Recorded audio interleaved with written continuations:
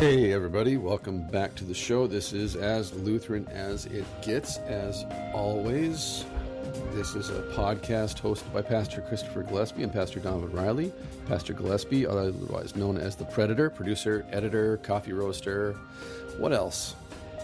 Silent majority? Apparently, if you listen to our recent podcasts, Father. Father, that's right.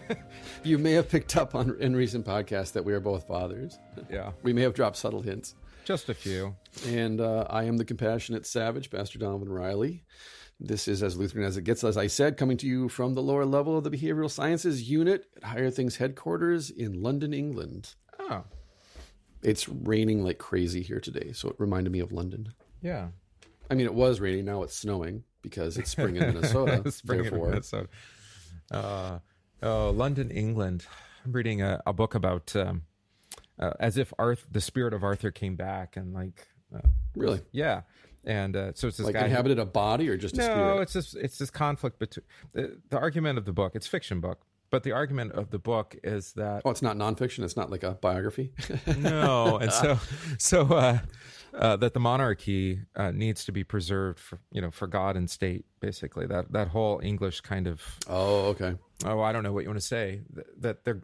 Oh, it's like in the hymn, Jerusalem, that England is like God's promised land or something. Right.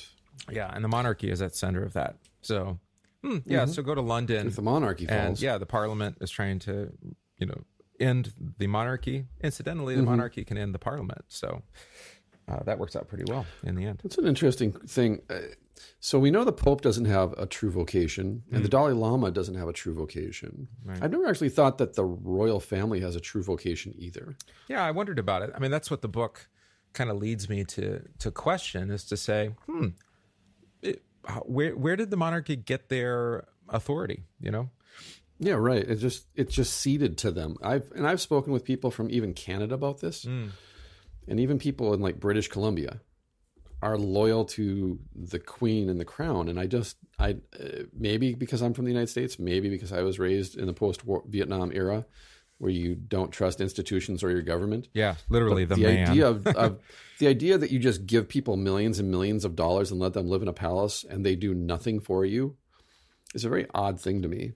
Yeah. But then again, I pay taxes and I have dozens and dozens of politicians who take my money and do nothing for me also. So yeah, I think the author, this is Stephen Lawhead. I think I mentioned him previously. Oh, really? Show. Yeah. And the book's called kidding. Avalon. And yeah, I'm familiar with that book. Okay. Yeah. I think he has that kind of, golden view of the role of a monarchy to preserve both church and state. So maybe that's where it comes out of, is the whole, protector of the church. What was the title that Henry VIII had when the Church of England broke away from Rome? Right. Yeah, that's a good question. Protector, I think. It was something protector. Protector, shepherd was a pretty common title. Yeah. So throughout all of history. So and certainly with him, then the Church of England and the monarchy became synonymous, fused. Interchangeable. Yeah. Huh. Very interesting. That's right. I forgot about Lawhead. I haven't thought about him in a long time.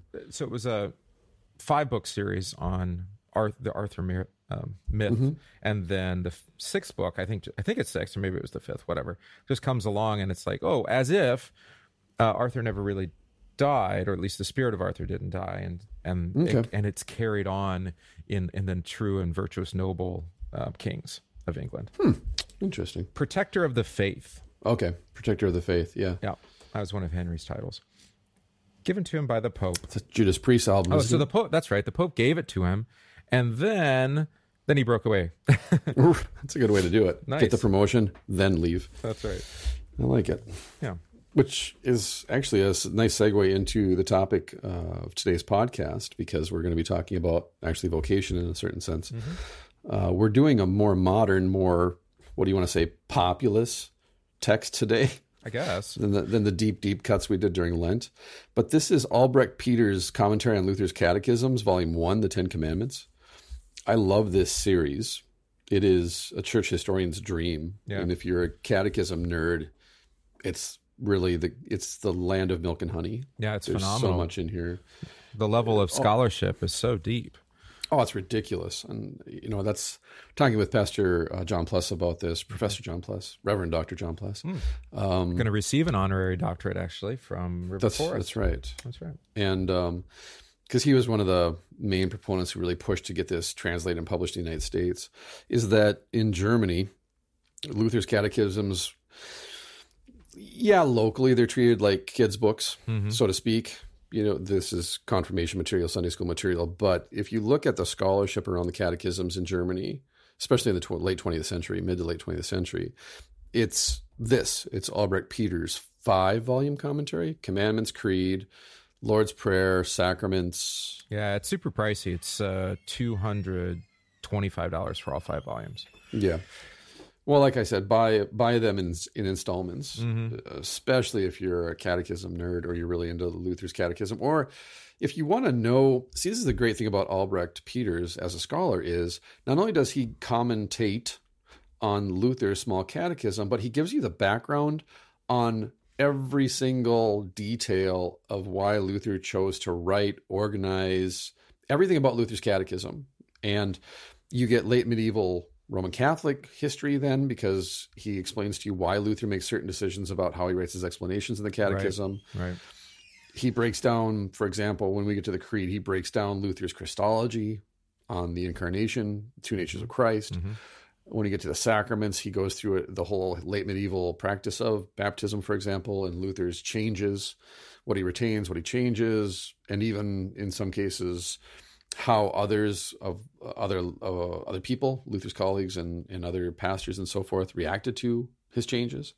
So it's a really comprehensive study, and it treats the catechism, with respect. Yeah, but also as a historic document, as you said, right? Right. So it has a context, and there are other catechisms being written, not only by fellow Lutheran reformers, but also then outside the Lutheran Church. There's some historical catechisms, although they're very different. And but bringing in the development of the catechism by Luther, historically within his context is really phenomenal. Well, I think jumping off of that too, what Peters does for us in the present tense is he provides almost a systematic theology of Luther. Like if Luther did have a systematic theology, if Luther sat down and wrote out a systematic theology, I think what Peters has done with his 5-volume commentary on the catechism would be very similar to what Luther would do if he were to sit down and actually write a comprehensive theology, because it would be catechetical in nature, because everything Luther did was to that end, to be catechetical and to teach the faith, to confess Christ alone, grace alone, faith alone, Christ alone. And so to that extent, I think that's what the commentary does, is it serves to, for lack of a better term, provide a kind of systematic or dogmatic theology of the catechism for us, but as historical theology. One of the things that struck me was how he gets into the logic of the catechism, yes. And that's related to systematic. So for example, I think it was in the Lord's Prayer, moving between the 5th and 6th petition. Does that sound right? And how they're actually one petition logically, and how Luther just drives you from forgiving us for trespasses and delivering us from evil. That's right. They go together. Well, because they're wrapped up in baptism. Maybe it's not that profound, but he actually brings in Luther from all of that non-translated, material from the Weimar Ausgabe and whatever. Right. Well, it's profound in the sense that it helps me as a pastor explain to my children, and by mine I mean everyone at church, why we make the sign of the cross when we pray, deliver us from evil. Ah, yes. And why there's no rubric, there's no red cross in the LSB, for example. But yet, historically speaking, that's when we do make the sign of the cross. When we say, forgive us our trespasses, but when we get to deliver us from evil, that is a baptismal confession. Yeah. That when are we saved from the evil one, specifically in Greek? I think there's a definite article there. Right. The evil one. Yeah, and he has a long excursus on what Luther meant by evil there as well. Right, exactly. And so it is very practical in that sense that deliver us from evil is an abstraction. It's a philosophical argument waiting to happen. What is evil? Versus the evil one. Now we're speaking specifically of Satan. Now we're speaking specifically of baptism, then being delivered from the evil one. And then obviously we're speaking specifically of Christ. Right. And that the Christian life then is prayed within the context of Christ in me. And then also, of course, Evil Death. And Evil Death. Not to be confused with The Evil Dead. Yeah. Happy Ash Wednesday. One of my favorite memes every year. Comes around. 2 deep references for anybody under 40 won't remember. Although I think there's a show, isn't there? There is Ash versus Evil. It's on Netflix. Is it? I want to watch it. I've started watching it, but my wife is never in the mood to watch it. Yes. It's one of the few shows she's not game for, because for whatever reason, she doesn't, I mean, she appreciates Army of Darkness for what it is. Yeah, for what it is. That's the point. But right? she doesn't quote it endlessly like I do. And it's one of the, like, Annie's pretty game for anything. And she's a nerd in and of herself. She's a geek. But for some reason, the horror as comedy, like she loves Tucker and Dale versus Evil. She likes that kind of horror comedy. Gotcha. But for some reason, she doesn't appreciate Sam Raimi's comedy. I don't know why. It's pretty dry. It's definitely dark humor. That's for sure. Yeah. Dry. But then again, dark. I thought Cable Guy I love Cable Guy. It's one of my favorite comedies ever. Never saw it, actually. Really? It bombed when it came out because everyone expected a Ben Stiller type of comedy. Kind of Tropic Thunder, kind of, Zoolander. And then this really dark comedy. And Jim Carrey at that point was at the height of his career, and he had just done The Mask and Ace Ventura. So everyone expected him to be that character again. And then you get this super black comedy with him and Matthew Broderick. And it's so funny, though. But only if you get black comedy. Like, if you don't get black comedy... Did Truman Show come after that? I think so. Truman Show Maybe came after that. Yeah. But I think that's the thing, is like, if you don't like black comedy, it's like British comedy, right? Like Fawlty Towers. Sure. Like, there are some people I'll recommend Fawlty Towers to and say, this is the funniest British comedy ever. And then they come back and say, why do you think that's funny? I don't get it. He's just a jerk the whole time. And I'm like, that's the humor of it, is that he never gets better. Every American show, the guy that's the jerk, the protagonist / antagonist, at some point in the episode or later has to get soft and show that he's really a nice guy at heart, which is why I think the Fawlty Towers American version bombed. Because I think John Larroquette was the star in Fawlty Towers, the American version. Exactly. You don't even remember it. But the reason was because at the end of the show, they always made sure that he was shown to be a sympathetic character. Whereas when you watch John Cleese, he's never for a moment sympathetic in any way, shape, or form. The entire series. Yeah. He's just faulty. And everything he does is in character the whole time. And that's what makes it, to me, hilarious. Because I like painful humor. That's why I like the Three Stooges. That's why I like Buster Keaton. Other things like that. But yet I can appreciate why some people don't like that kind of comedy. Yeah. So maybe that's more a confession of my own inner workings. Maybe.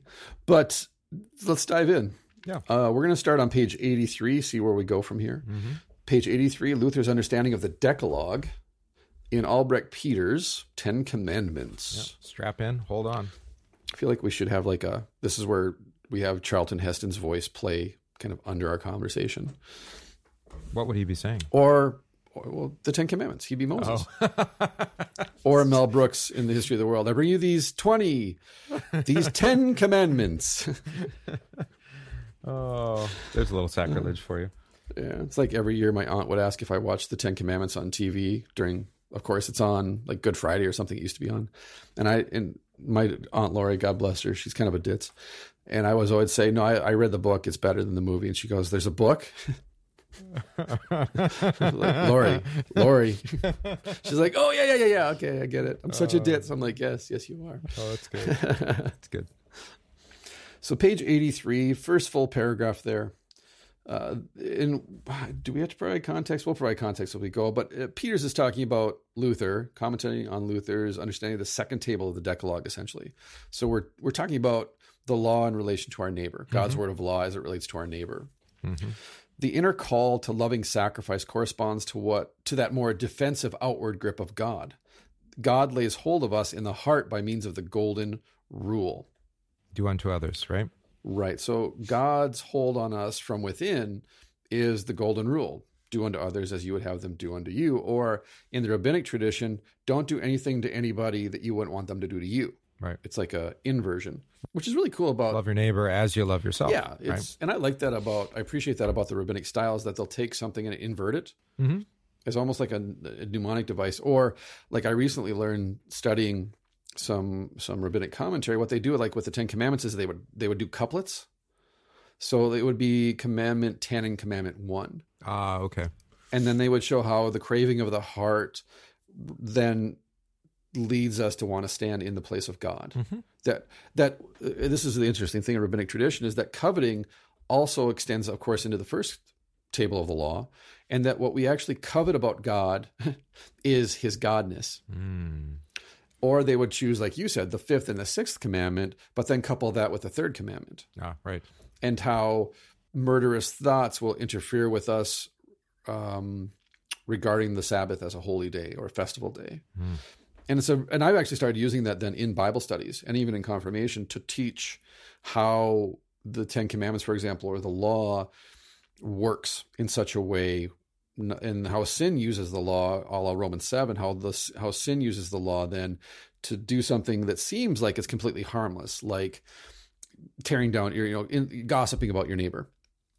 And how yet gossip about your neighbor can lead you to misuse God's name, right, and trespass the 2nd commandment. Because in gossiping about your neighbor, do you then start to use God's name to justify your gossip? So maybe say it in this way, that the 10 Commandments stand as a whole, love right. God and love your neighbor.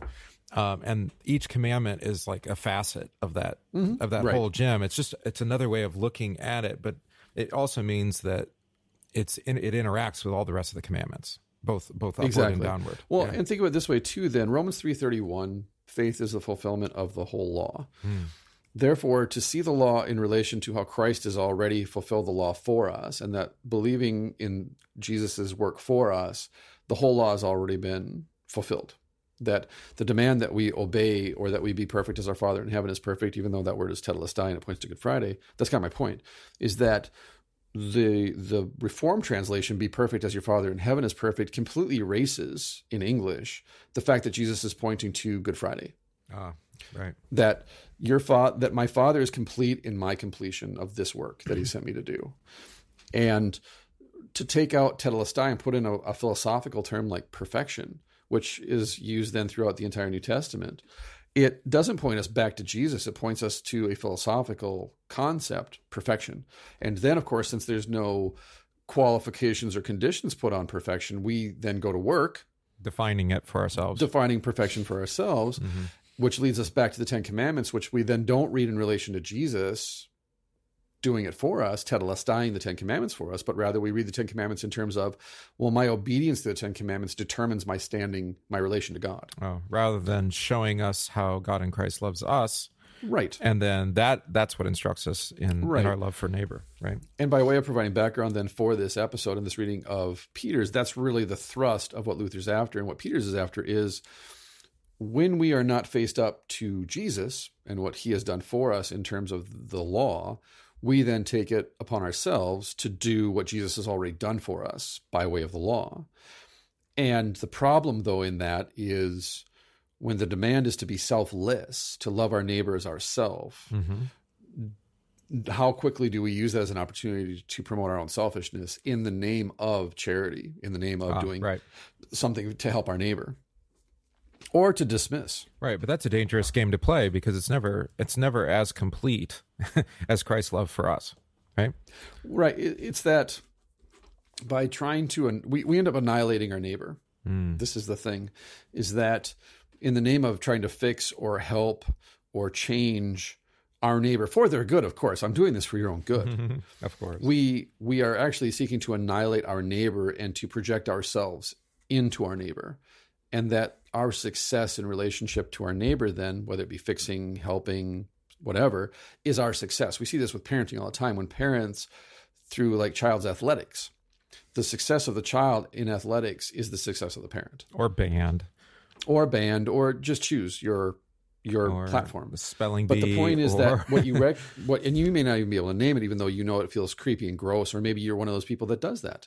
What you're doing, or what you're seeing being done, is the parent who is to love the child more than they love their own life is actually seeking to annihilate this person, dehumanizing them to the point where they are simply a proxy. They're an avatar for the parent, for the adult. Or a tool or right, a device exactly. for your own ego. Right. It's like, how do you judge yourself? How do you figure out the meaning of your life and what your true identity is? You project yourself on other people, and then based on the results, that's who you are or who you're not. I think this is why, especially in our culture, we're constantly, on the one hand, we're promoting hyper-individualism, pull yourself up by your own bootstraps, be a self-made person, go west, young man, the Horatio Alger. Right, and the whole entrepreneurial spirit. Spirit, exactly. Yeah. And yet at the same time, conform, adapt, fit in, Arbeit macht frei kind of thing. And that's, there's no backstop though. So it's just dissonance because this dichotomy, you can't be in an individual and yet be in a group. It's like we were talking about before we got on the air. It's like when you're in a relationship with someone who says, I love you for who you are as a person, but then they're constantly asking you if you would change who you are to suit their needs. Yeah, that doesn't quite work out. No, well, you end up trying to conform, time to compromise, and it just creates more anxiety and more stress because that's not who you are. And you're trying to become a version of yourself that other people see you as. This is why marriages end in divorce too. That's where I was going to go with marriage counseling. I mean, I actually made the statement yesterday that one of the purposes of a courtship or engagement or whatever you want to call it is actually to find out if the other person's being honest with you. Right. And if you can be completely honest with them, because especially before you make that vow, hopefully the major landmines you've already revealed, right? Or have been revealed to you. So that, because you're not going to change those things. They're going to remain there. If it's a personality flaw or perceived as a flaw, or at least it's, if you can't live with that, then don't think you're going to change it. The person might mature or develop, but that's the problem with self-annihilation in relation to the command to love your neighbor and love God. I mean, and this is the thing too. We've been on this topic quite a bit. We went through the 10 Commandments for Lent. We're recording this. Has it been 2 weeks since Easter now? When we're recording this? Yeah, it is. Yeah, 2 weeks. Yeah. So during Lent, we were going through the 10 Commandments. We had a Bible study, then we had Compline, then the homily, the meditation was on the commandment each week. And then coming out of that, then in confirmation and adult Bible study, we kind of continued this conversation about love God, love your neighbor being the sum of the law. And the lawyer says, Rabbi, what must I do to inherit eternal life? And yet Jesus refuses to answer the question because it's the wrong question, and therefore any answer he gives is the wrong answer. Because the lawyer is asking on behalf of the religious leaders, how does my religion get me into heaven? How does doing something for God get me into heaven? There's no answer to that because it's the wrong question. So Jesus simply asks, what is the first and greatest commandment? Love God. And then after that, love your neighbors yourself. And what I've talked about with my own folks here and with the kids, beginning with the question, how often when we talk about the law do we talk about obedience and not love? Yeah. In the way of selflessness. And that is to love selflessly in the Christian sense turns us back to Jesus, because we recognize our own inability to be selfless. To talk about obedience turns us back toward ourself, because there's a means and a goal. Obedience. Do this and you will live. Don't do this and you will perish. And we've had this conversation the past several months then on this topic of love God, love your neighbor is the sum of the law. And yet as soon as we say that, we then try and even turn love into a matter of obedience. Yeah. And then we, again, try to annihilate each other. I was reading or reviewing some materials for a Reformation festival for a church, but they were written in a Reformed context. So I just wanted to see, how did you take Luther? And we just want the crafts and the activities, right? But but it's interesting because they see, at least the authors of these materials see the 95 Theses as fundamentally a Reformation document. Now, I think we've said on the show that maybe some of the theses, but overall it's still a Roman document. Yeah.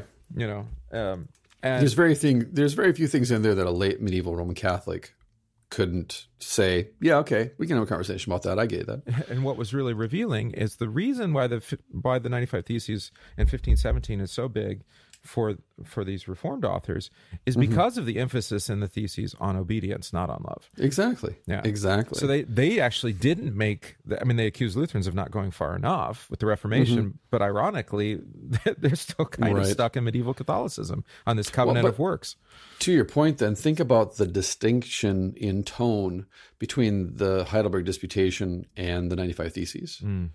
And that Luther scholars would credit the Heidelberg Disputation as really being the jumping off point for the Reformation, because that's really when people who were in attendance went back to their own churches, their own cloisters even, and said, I just witnessed something amazing that was radically different than anything I've ever heard before. Right. And yet Luther then, at Heidelberg, he's using the terminology of late medieval Roman Catholicism, but then he just turns it on his head and goes, oh yeah, no. Versus, like you pointed out, the 95 Theses, which are still firmly entrenched within that system because he hasn't really broken from it. Whereas at Heidelberg, he breaks hard. Yeah, and it's not that long. I mean, it's only been a year, right? Yeah, exactly. You look at those two things, it's like the difference between Help and Sgt. Pepper's. It's like, how did that happen so fast? Well, because his thinking was moving so fast. Yeah, and the world was changing that fast. And it really was, because it was the end of feudalism. And feudalism was crashing down around everybody's heads. And everybody was trying to figure out where they were going to land. And I think that's the thing, though, is that if you say, well, we're going to hang our hat historically on 1517, not 1518, I think your tone as a theologian is different too, though. Yeah. To your point, is that you can find Reformed theologians who read the 95 Theses and say, oh, we can jive with this. Because theologically, the Reformed and Roman Catholics are very similar. Because they're both children of Augustine. Whereas Luther is a child of Augustine, but Luther is the bratty kid who says, I don't like the way that you raised me, and so I'm going to pick and choose the things from you that I like, and I'm going to get rid of the rest. Whereas the Roman Catholic Church and the Calvinist Reformed Church went, we're just going to adapt to Augustine. We're going to keep Augustine, and we're going to, early Augustine, midlife Augustine, later Augustine, and we're just going to adapt it. Versus Luther, who said, yeah, I just reject this part because he was wrong. Right. The Roman Catholic Church never really said Augustine was wrong. They just kind of said, well, we like this stuff better than that other stuff. And Calvin said, no, I like the later stuff better than the early stuff. And a lot of that then coalesces into the same understanding of sin and grace, or obedience, or the law. And yet then when you come to Luther and the Wittenberg theologians, they are being critical of Augustine and saying, this will keep, but the rest is garbage.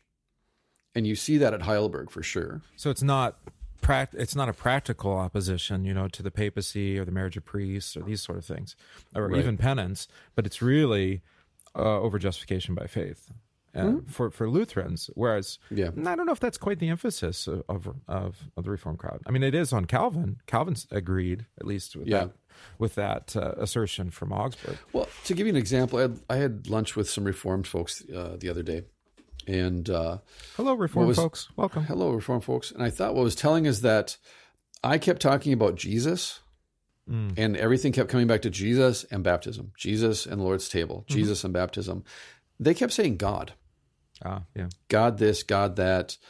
And maybe it seems like a minor critique or a minor point, but there are lots of gods. And there are lots of ways to talk about God, speculate about God in our conversations as Christians without being specific in this was my point, is like when I talk about Jesus, I can talk about the specificity of where God chooses to be preached, revealed, and worshiped for you. And this was the point that I was making in the conversation, is that we need to locate where God is God for you, because that's really the gospel, is the for you-ness of the gospel. And when we talk about God and where he is at for you, that can go in a lot of different directions. Is he in your heart? Is he speaking to you? Is he speaking to you through the words of the Bible? Is it a neighbor? Is it your pastor? Is he not speaking to you? Where do you receive forgiveness of sin then, if there's not a preacher? Like when you talk about God in a very general sense, you get a very general set of, you get a general theology. Yeah. Versus speaking about God specifically, your theology becomes more specific. Right. And it becomes the specific benefit, right? Right. Whereas generic God has only generic benefit. which is, I guess you generally feel better that there's somebody who's in charge, the sovereignty of God. Right. That's kind of watching out for you and for this world, which would be nice, especially if you're in England and you want the sovereign ruler of England. Right. Back to that. Right. But as to how that actually interacts with you day to day, or week to week, it's not that specific. Well, what happens when a cross falls on you? What happens when God lays a cross on you? Or a tower falls on you. Or a tower falls on you. What do you do? How do you use your baptism when you've never been pointed to the reality, the practical day-to-day reality of how to use your baptism in vocation? And this brings us back around then to this whole matter of self-annihilation or dying to self. Is Jesus does provide an example for us in the context of what love looks like, godly love versus human love. Godly love is self-annihilating or self-giving, right? Or self-giving. And death and resurrection is built into our baptismal formula. It's built into our baptismal confession. It's the mechanism of our salvation. Forgiveness, life, and salvation come through our death and our resurrection in Christ. That the self-giving or the self-annihilation of God takes place specifically through death and resurrection. This is Paul's point in Romans: who would die for a righteous man? Let alone, right? And yet Jesus dies for unrighteous men. He dies for us while we were still enemies of God, while we were still ungodly. While we were still enemies of God, he died to reconcile us to God. That this is our problem, fundamentally. Is this conversation is we know death and resurrection is the mechanism of our salvation. We know that self-giving, self-annihilation is the way of self-sacrifice, the way of godly love. And we love it in theory. We love hearing about it from the pulpit. We love talking about it in Bible study. But then when it comes to the actual day-to-day fact of it, and this is my point too in talking with these Reformed folks, was to really urge them to be more specific in their language so that when the tower falls on them, when the cross is laid on them, they don't despair or they don't run around trying to find meaning for this, but rather recognize this is what sinners do. And with this cross that you're bearing, this is how sin squirts out. Yeah. This is how it breaks loose in your life. It cuts you off from the first commandment so that you fear, love, and trust things that are not God. And that leads to all kinds of horrible things, like using your children as a avatar, divorce, murder, gossip, not, leaving your church, apostatizing, all of these things. Yeah. And ultimately it's because you don't want to give up on yourself. That's what forgiveness is in the end. Forgiveness is self-annihilation. It's dying to your own need to be right. Or as one person said, what is that? Pain, when you punish yourself, you're punishing yourself for someone else's mistakes. That's what anger is. Anger is punishing yourself from somebody else's mistakes. That when you lay awake at night and you're really angry at someone for having wronged you, you're punishing yourself for someone else's sin. You care about it. I mean, you're showing where your passions lie. But why do you care so much about it? That's the point, right? If someone speaks about me and says, I talk too much, right? That I think out loud, I talk too much, I'm a jabberjaw. If that offends me or I'm hurt by that or I'm angered by that, I shouldn't ask, why are you saying that about me? But rather I should take a step back and ask, do I talk too much? Have I not considered how much I talk? And or is the reason that criticism hurts me or angers me because I know that about myself, but I don't want to do anything to correct it? Because what you see as a vice, I see as a virtue. Right. Or it alerts me to the fact that maybe I think my voice has more value or weight than anybody else in the room, so everybody else should shut up so I can talk. Versus, no, this is just the way I think. I think out loud. Or maybe a little bit of all of that, right? A lot of all of it, yeah, for sure. But I even deal with this in training. Ding! That one of the things that I do as a discipline is I force myself to ask other people how they're doing and keep asking them questions about their own life and not comment on my own life and say, oh yeah, me too. Because I know, at least for myself, it's super annoying, especially when you're trying to verbalize something that bothers you or that is troubling to you. Or, like it's when one of your children is sick, for example. And then someone wants to jump in and co-opt your pain or your worry or anxiety with their previous pain or current pain and anxiety. So you say, I'm really worried right now because she's sick and we don't really know what's wrong with her. And then the other person says, oh, I know, when my baby was sick, I'm like, this isn't about you. Yeah. And you've just hijacked my pain to make yourself feel better. Well, we actually have a term for that in social media, which is probably not helping. Yeah. Hijacking the thread, right? Yeah, you're hijacking the thread. It's virtue signaling in a very passive aggressive way. Like, I'm going to jump on here. You're not asking for my help. You're making maybe a simple statement, right. But then I'm going to talk about myself or my own problems. Right. And I want you to think about me and not about yourself anymore. I was listening to a podcast yesterday about this very thing, that when someone posts on social media, I don't care what anybody thinks. I just want to. Yeah, you do. That's why it's called social media. Yeah. You're putting something out on social media to tell people you don't care what they think about what you're putting on social media. But if you didn't care what they actually thought about what you're saying, you wouldn't put it on social media. So just own the fact that you do care what other people think. And that is why you're putting it on social media. Exactly. Yeah. A really sad kind of irony. It is. But that's the point then, is that the inner call to loving sacrifice corresponds to the more defensive outward grip of God. That God is trying, the purpose of God's word of law is to protect us from ourselves and protect our neighbors from us, and protects us from our neighbors, right? There are these boundaries. There's these fences. I keep a close watch on this heart of mine, Johnny Cash sang. And why? Well, because my heart has many cravings, and all of them have to do with taking something from my neighbor that was not given to me as a gift.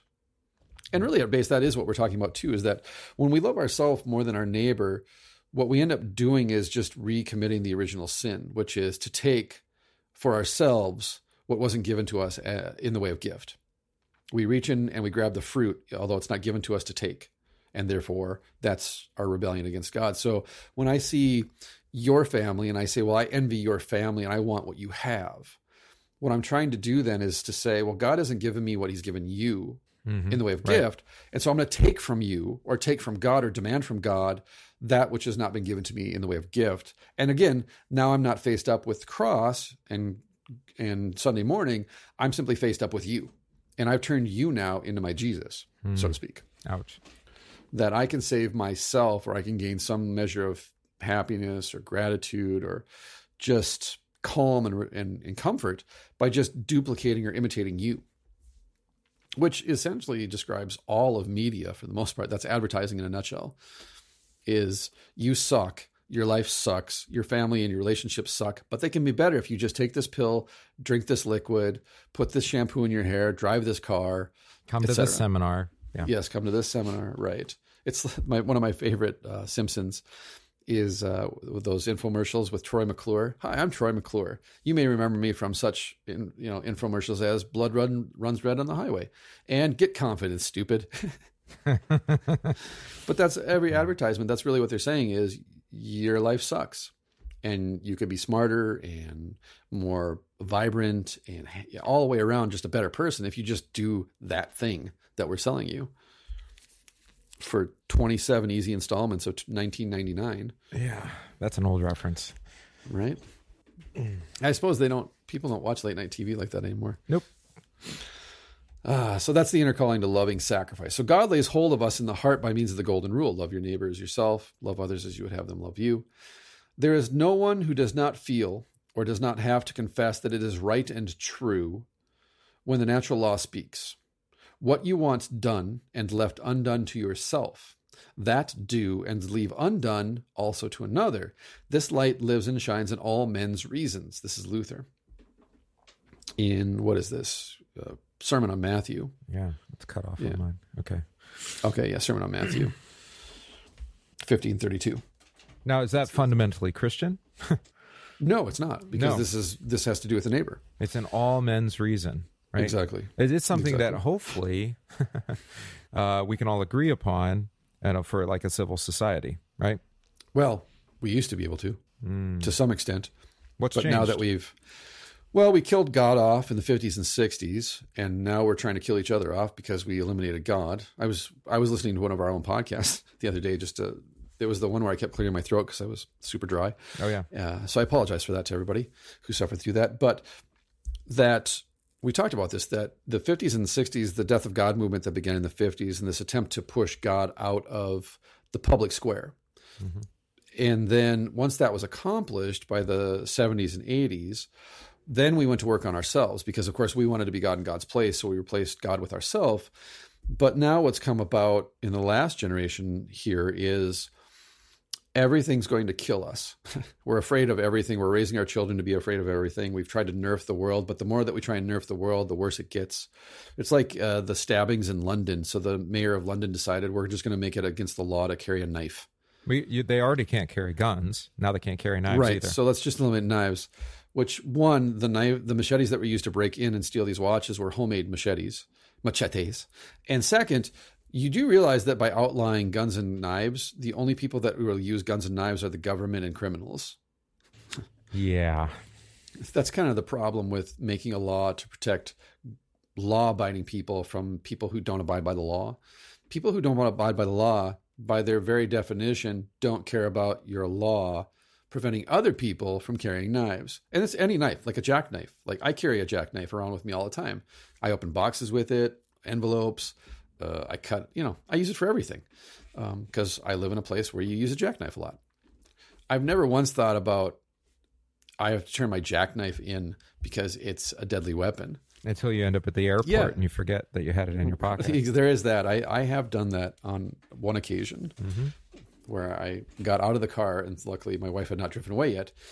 But I was like, oh, wait, no, that's not a good Apparently you don't need that on an airplane. A knife? No, apparently not. But nonetheless, it just goes to the point that having eliminated God, pushed God out of the public square, now we're actually pushing our humanness out of the public square. And once we've started to attack and annihilate our differences and instead emphasize, well, we've all got to be basically the same. That it means we have to accept everybody as being the same. And by everybody, I mean my definition of everybody. Mm-hmm. And whoever has the loudest, shrillest, most forced definition of what it means to be a human being, you win. Yeah. So the problem is, of course, with media and Silicon Valley, everything leans a particular political direction. Right? Yeah. So with the death of God movement, you also had the death of law and reason. You did. Objective law and objective reason. Mm-hmm. The golden rule is the yes or no of my personal taste buds now. And now that we're in the generation that is destroying language, that language has no ultimate objective meaning either. We've destroyed God, we've destroyed society, and now we're destroying language. Actually, the thing that holds society together, that allows us to engage in these social contracts with each other. Well, it's kind of like this. It's kind of like this statement: like if I do something, as long as it doesn't hurt anybody else, it should be fine. And you're like, well, is there something you can do that's not going to hurt anybody else? Die? No, not even die. No, everything you do hurts. Even breathing hurts somebody else. Well, or at least interacts with them, right? It may not hurt them necessarily, but you can't live entirely independently of the world. Well, the thing is, the world runs on a life for a life. Mm-hmm. Life gives way to life. This is written. Just read Genesis 1.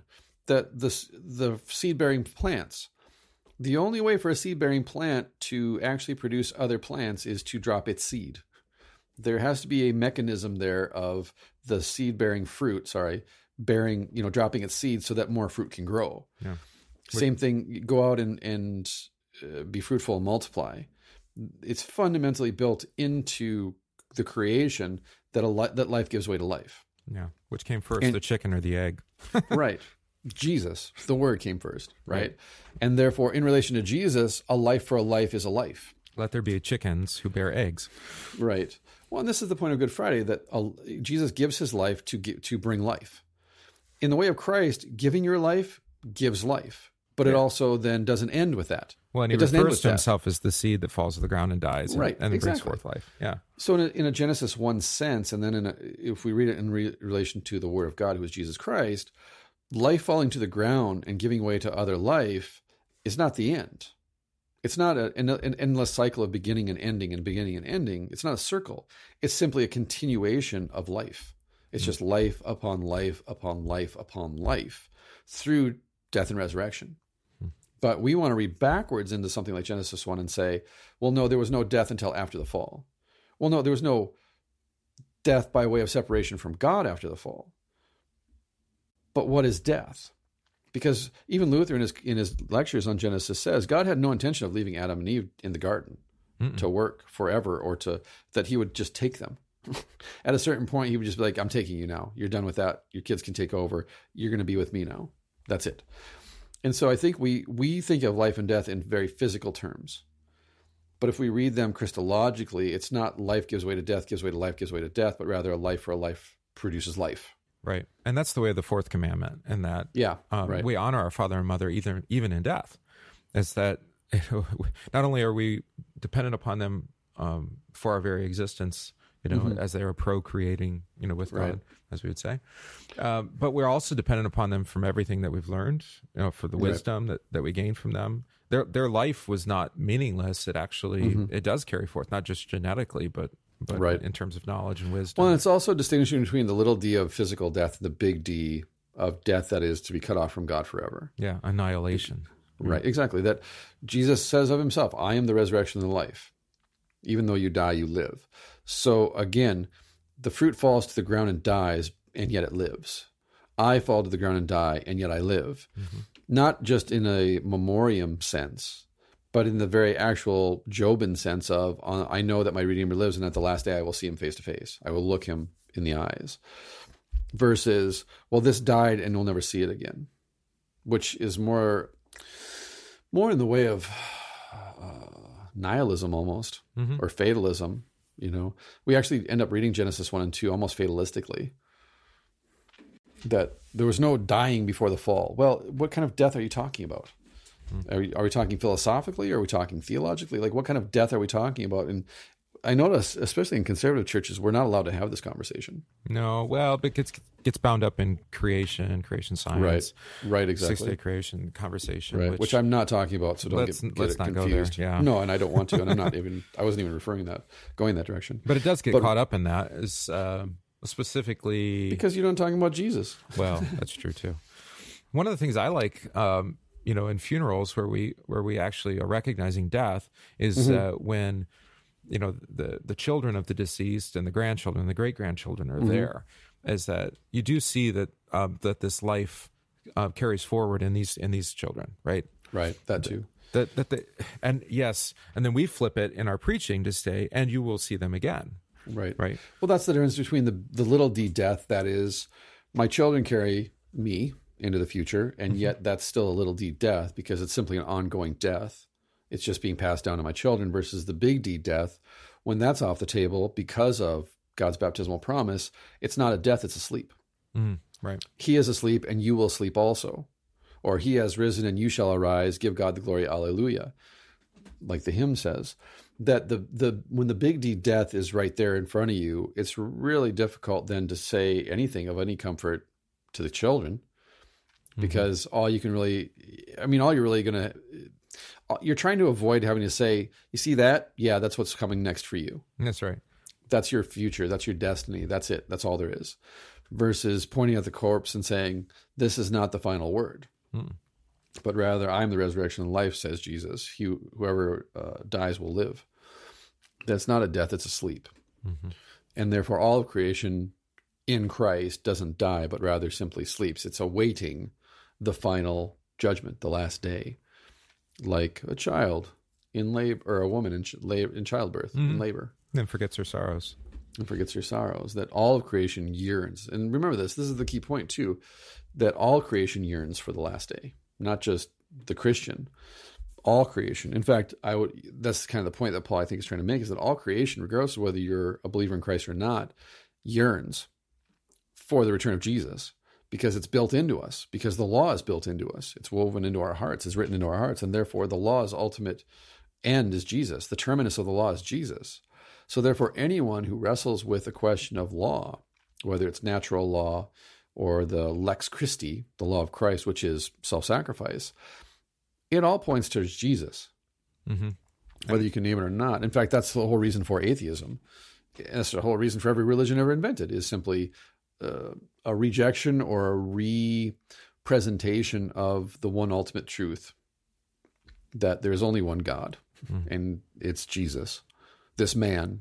Just finding some way to deal with that deep-seated, fully integrated longing for rebirth, for renewal, for eternal life. Well, think about atheism from the perspective of the cross, that an atheist rejects God because they look around and they simply give up.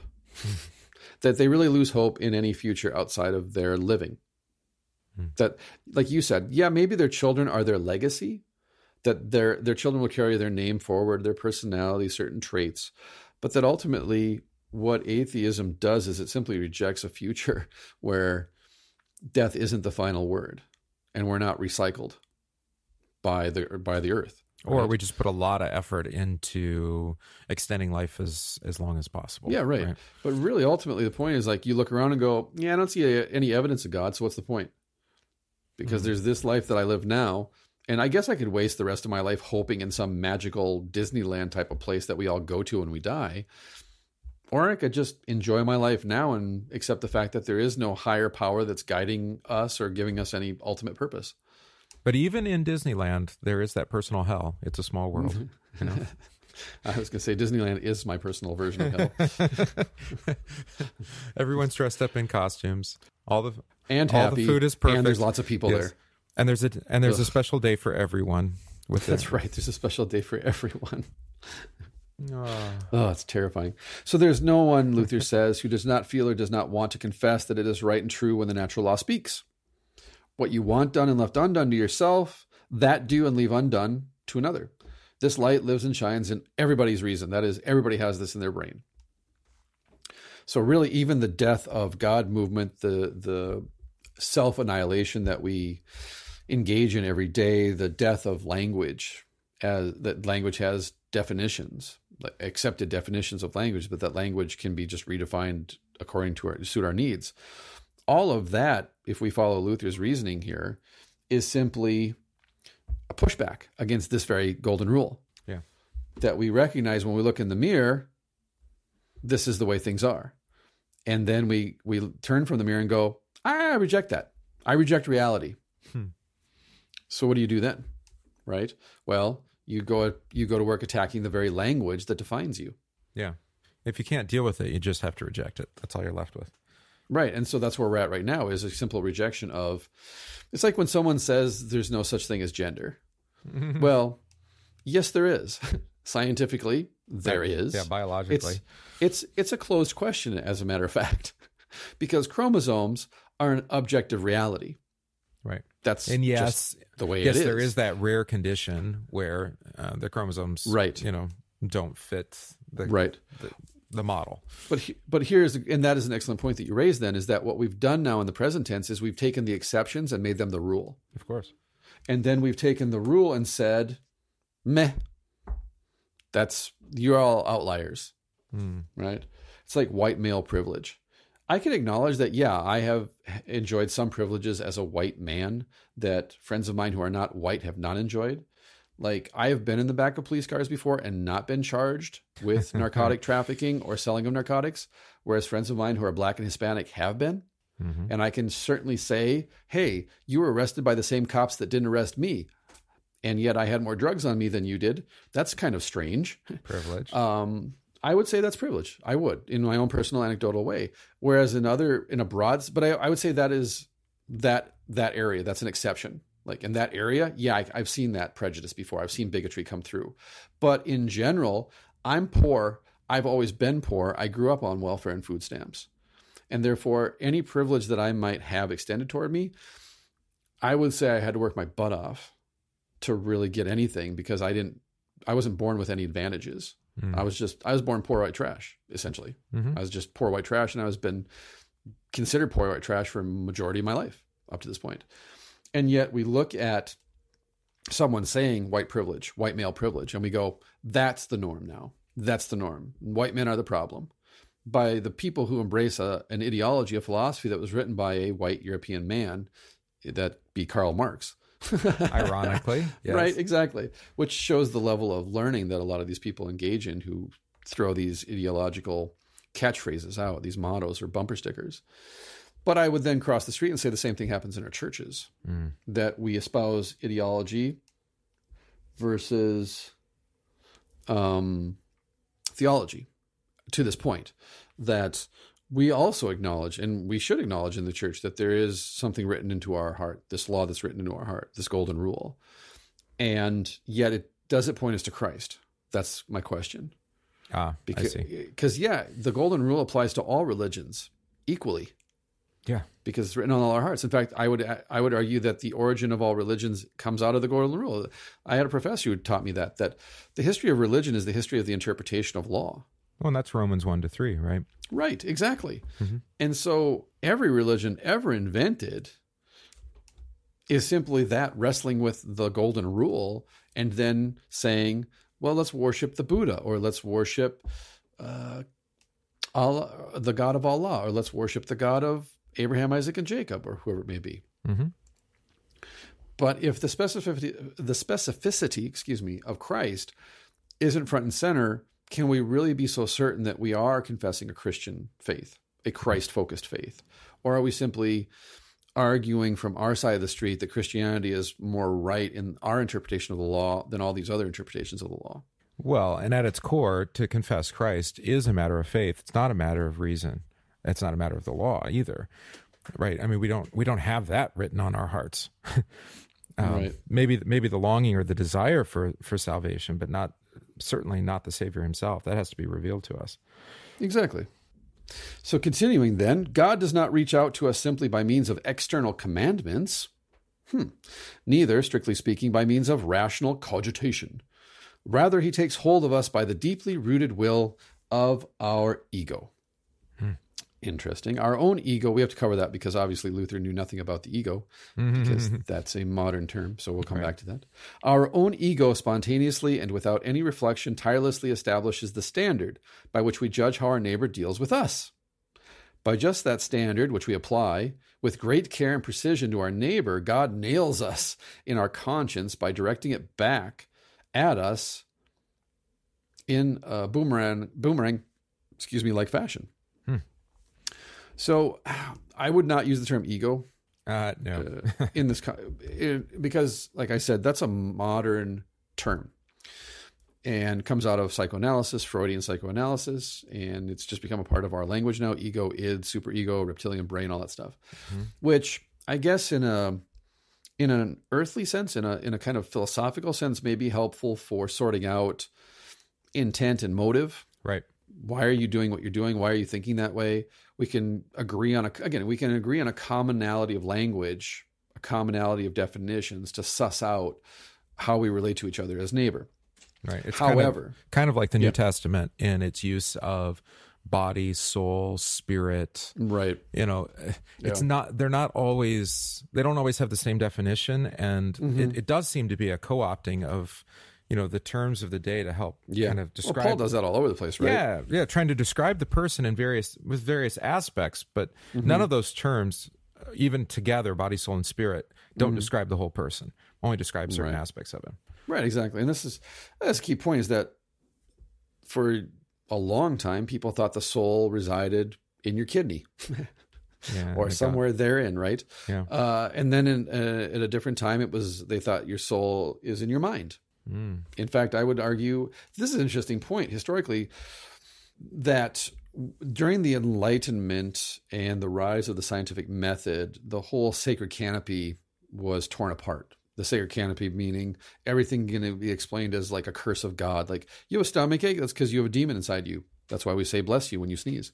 So a demon doesn't jump down your throat and take possession of you. Oh. Or those kinds of things. Your whole village is killed. Well, obviously God is punishing you for your sin, versus a cholera outbreak. As science poked holes in all of these assertions, the church retreated further and further from, the public square. Right.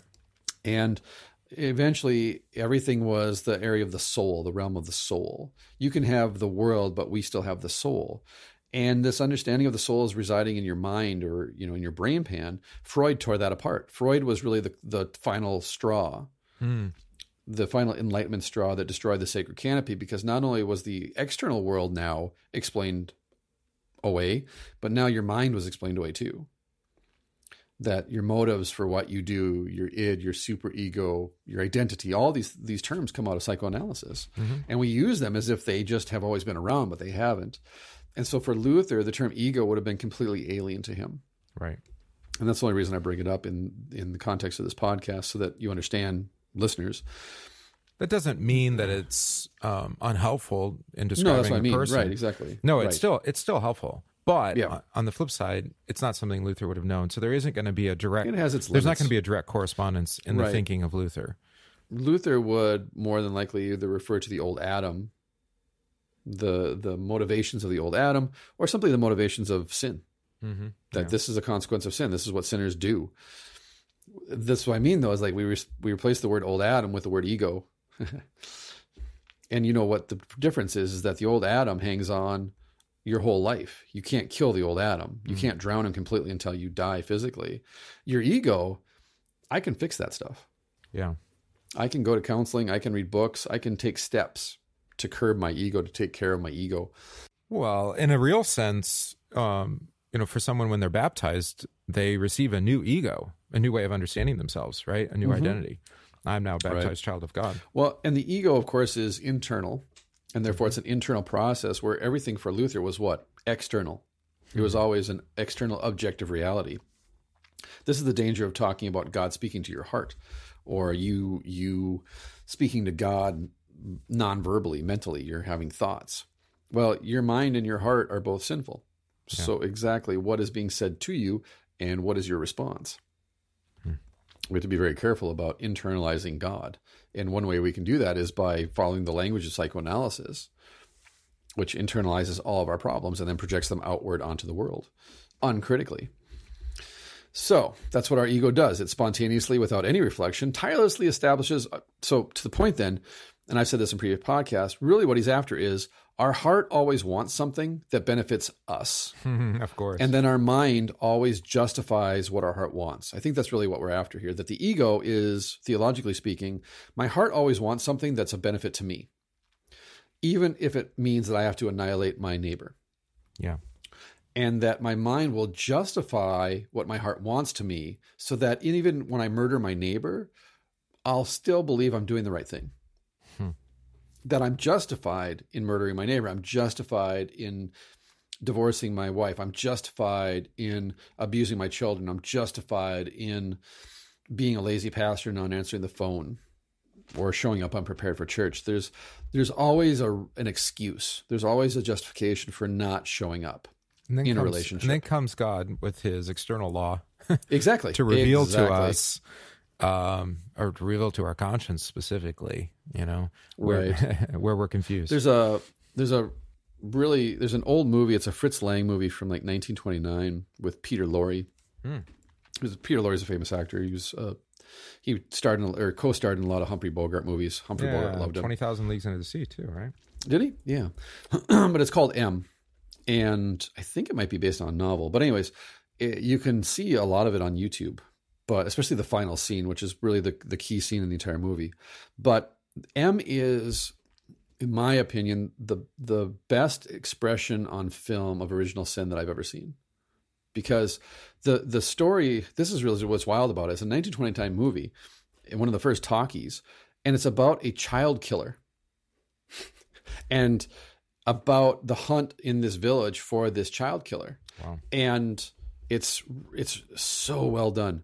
And yet terrifying. For a 1929 movie, it is a terrifying movie. The way that Fritz Lang constructs a scene and his cinematography is phenomenal. But the final scene, which, like I said, go to YouTube and watch this final scene, M, the final scene, is that M is caught. And he's basically taken into like this cellar. By the way, spoiler alert. Spoiler alert. He's taken into this cellar, and in the cellar are all of the men of the village.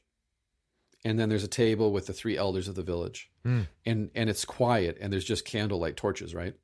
And M is put before all of them, and there's no soundtrack, there's no dialogue for like a minute. It's just quiet, and M is looking at all of them. And if you know Peter Lorre, he's got these big beady eyes. Yeah. They're always darting side to side. So he's the perfect villain. And then he makes a confession. And his confession, as I said, is one of the clearest confessions of original sin that you will ever hear in a movie that is not intended to be theological. Because basically M argues, I don't want to kill children, I have to kill children. That it's a compulsion that overtakes me, that drives me to do what I do. I don't want to do what I do because I know what I'm doing is wrong, but I must do it. And he even talks in the sense of like the old Adam fighting against the new man in Christ in a moral sense. Again, the good that I want to do, I don't do, and the evil that I don't want to do, I keep doing. So go check that out on YouTube. M, the final scene of M, where Peter Lorre just confesses. It's really powerful. But that to me is what Peters is trying to say here on commenting on Luther is we're just constantly justifying our actions to ourselves, even when they're murderous and they're horrific. We'll still figure out a way to justify what we're doing. The Final Solution is a great example of that. Pol Pot and the Khmer Rouge and the killing fields in Cambodia. We're constantly figuring out ways to justify everything. We talked about this in a previous episode, I think, too, about the Sandy Creek Massacre and My Lai, the Dan Carlin hardcore history. Oh, right. Yep. That it's like, how do you... If you have a husband, if you have a wife and children, how do you as a husband justify killing a woman and a child when you have a wife and child at home? How do you look at another woman and child and go, those aren't human beings? Like, how do you justify that to yourself at the end of the day? How do you go home and then go to church on Sunday after you did that? Very carefully. Like how do you, very carefully, exactly. And it's, what's it called? Displacement of responsibility. That is, when you're in a group of people, you can push responsibility off and say, hey, I was just going along with orders. Or what can I do? I'm just one person. And arguably that's a way of dehumanizing your action, right? Right, exactly. I'm not responsible for myself or what I've done. Exactly. And this is why we, in a very practical sense, this is why we're constantly trying to force other people to carry our sin for us. Ultimately, it's a rejection of Jesus, obviously, but it's also a rejection of our humanity. We hate being reminded that in relation to God's holy law, in relation to God's will, we suck. We fall far, far, far short of it. So we seek then to silence anytime God might tell us as much. Right. Which may be directly with his word in church, so just don't go to church. Or it actually just may be through a spouse or a friend or neighbor who tells us, hey, you've wronged me. Yeah. You know? Well, I was talking with a friend of mine, Brittany. She's a professional MMA fighter. We were talking about this the other night, too, because she's going to school to become a deaconess in the Baptist tradition, I think, our Baptist friends.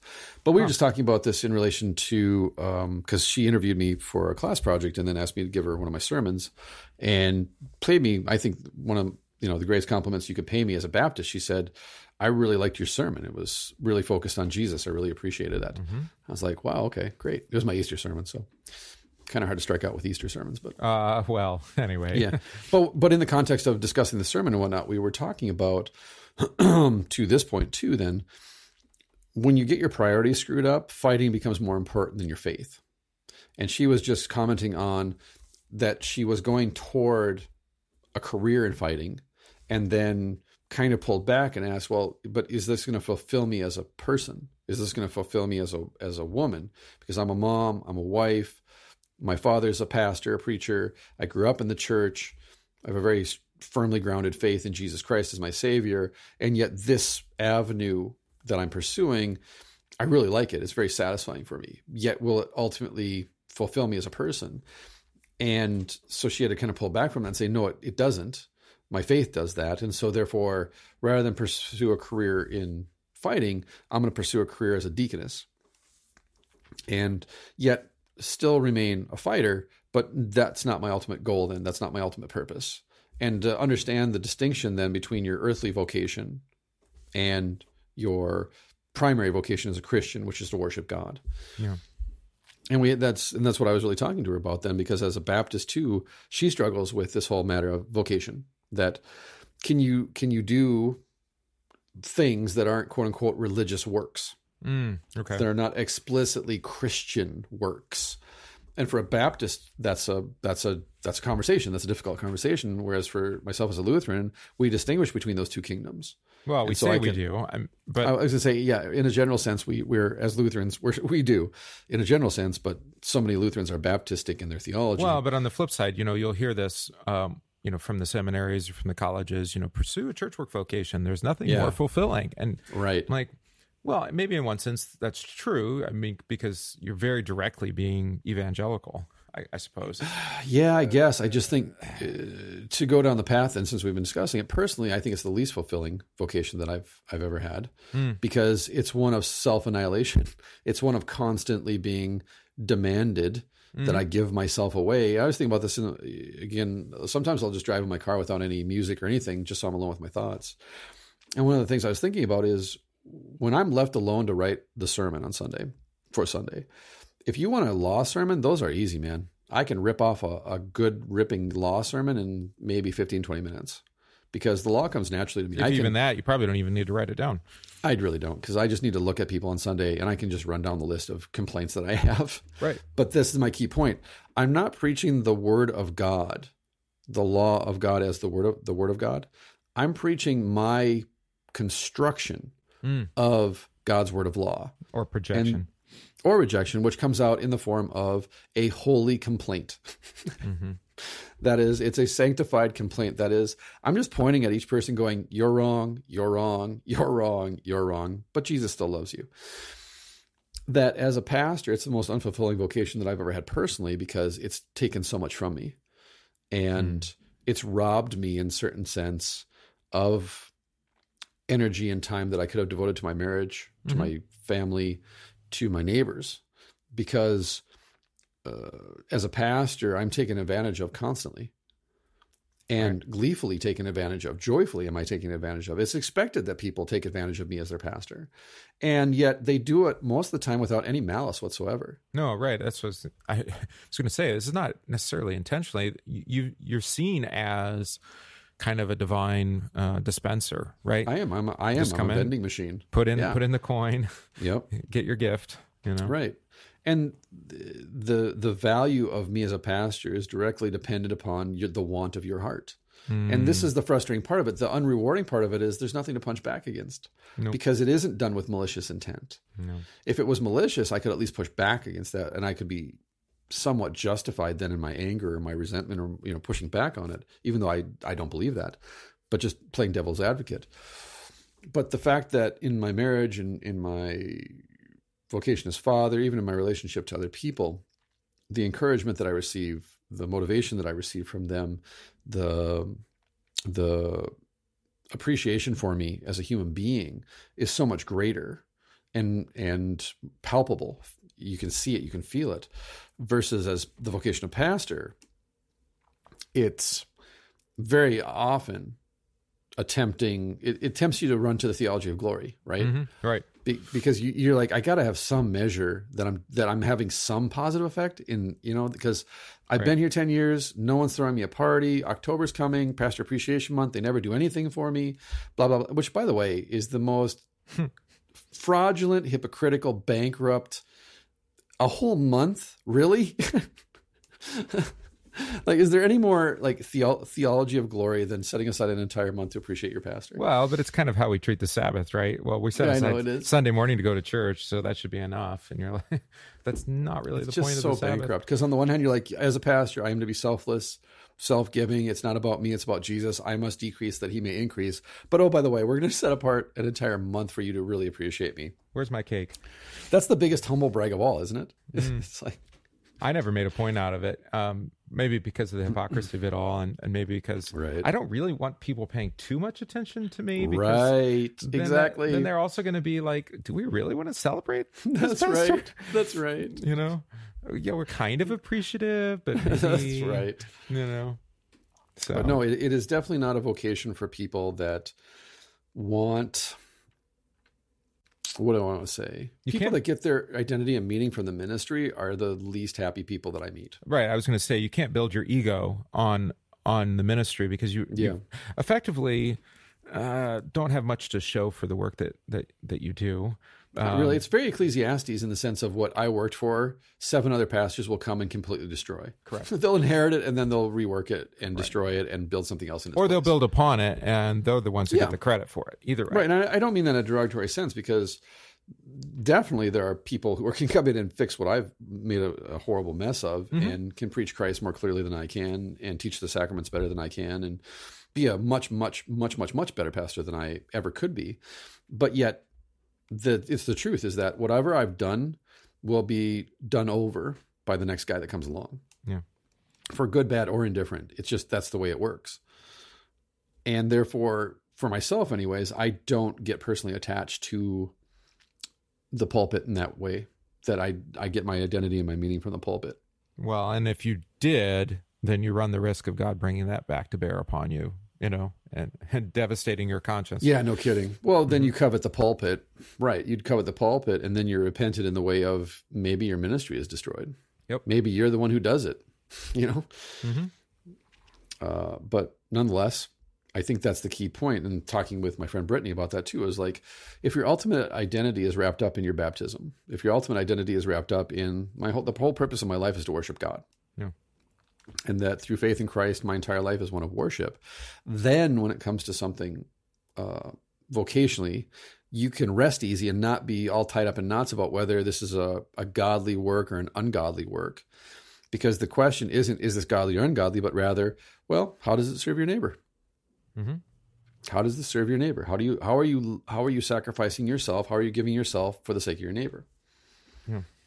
And then, it gets muddy and messy because sinners are involved, but at least we're not using late medieval Roman Catholic categories like secular and religious, which was the monasteries were religious and then everything else was secular. Right. Well, and there's a danger, at least I'm kind of wrestling with that personally, is to say, here's where I'm supposed to be. This is what I'm supposed to be doing. Mm-hmm. It's like, well, who are you to say? Maybe you say, here's what's in front of me today. That's where I've been put. That's what I've been given to do. Right. And that's enough. Right. It's all gift until you reach out and try and take something that's not. Or make it something that it isn't. Right. And to your point then, I think the way in the present tense that we do this, we trespass this the most is we either spend all of our time in the past or all of our time in the future and none of our time in the present tense. Because we either look over our shoulder with nostalgia for what could have been, what was, both good and bad, or we put all of our stock in the future for good or bad. And we don't live in the present tense because the present tense then becomes burden, becomes curse. And we operate out of a theology of scarcity again. And that theology of scarcity does not allow us to trust in the gospel. It does not allow us to use our baptism, but rather it allows us to basically run back to what we know, which is I do something for God, and then I see the reward for that work in my own life in the way in which I have determined. This was one of the things I was struck by when I visited Wittenberg and walking through Luther's home, which was what before? Was that the cloister? No. His house was given to him by Black Cloister. Yeah, it was the Black Cloister. Yeah. Right. And so you're going through there, and you go in the basement in the cellar, and it's all about Katie. That may have changed now. But you go down and it has all these quotes from Katie about how upset she was with Luther, about just inviting people into his home, spending time with everybody and anybody, giving away, and not thinking about his family's livelihood. There was a way that whoever wrote the signage down there was trying to imply that it was Luther's fault that Katie ended up a pauper, at the end of her life. Yeah. Never mind the war and all that. Right. And, her livelihood was based around her farm and the brewing that she did. Mm-hmm. The fisheries and the orchards. Yeah, and those things were taken from her through the war. Right. So, yeah, she lost her livelihood. That's true. But that wasn't Luther's fault. He was already dead. Right. But what was interesting about that is to say, Luther in his own life, he's the kind of person, if you encountered him in the street and you had a question for him and you asked, it seems like he would give you the time of day. Mm-hmm. Like even if he was hurrying on to something else, he would just be late for that because you were the person that was in front of him then. Right. You matter now. Exactly. Right. Yeah. And I teach this to my confirmands. Your neighbor is whoever's standing right in front of you at the moment. Mm-hmm. Because vocation is location.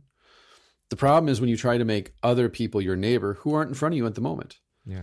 You try to make them your cause, or you try and you decide, I'm going to help them. I'm going to fix them. I'm going to do this for them. And they're going to benefit from this. I'm going to go on a short-term mission trip. Yeah, that could happen. That could happen.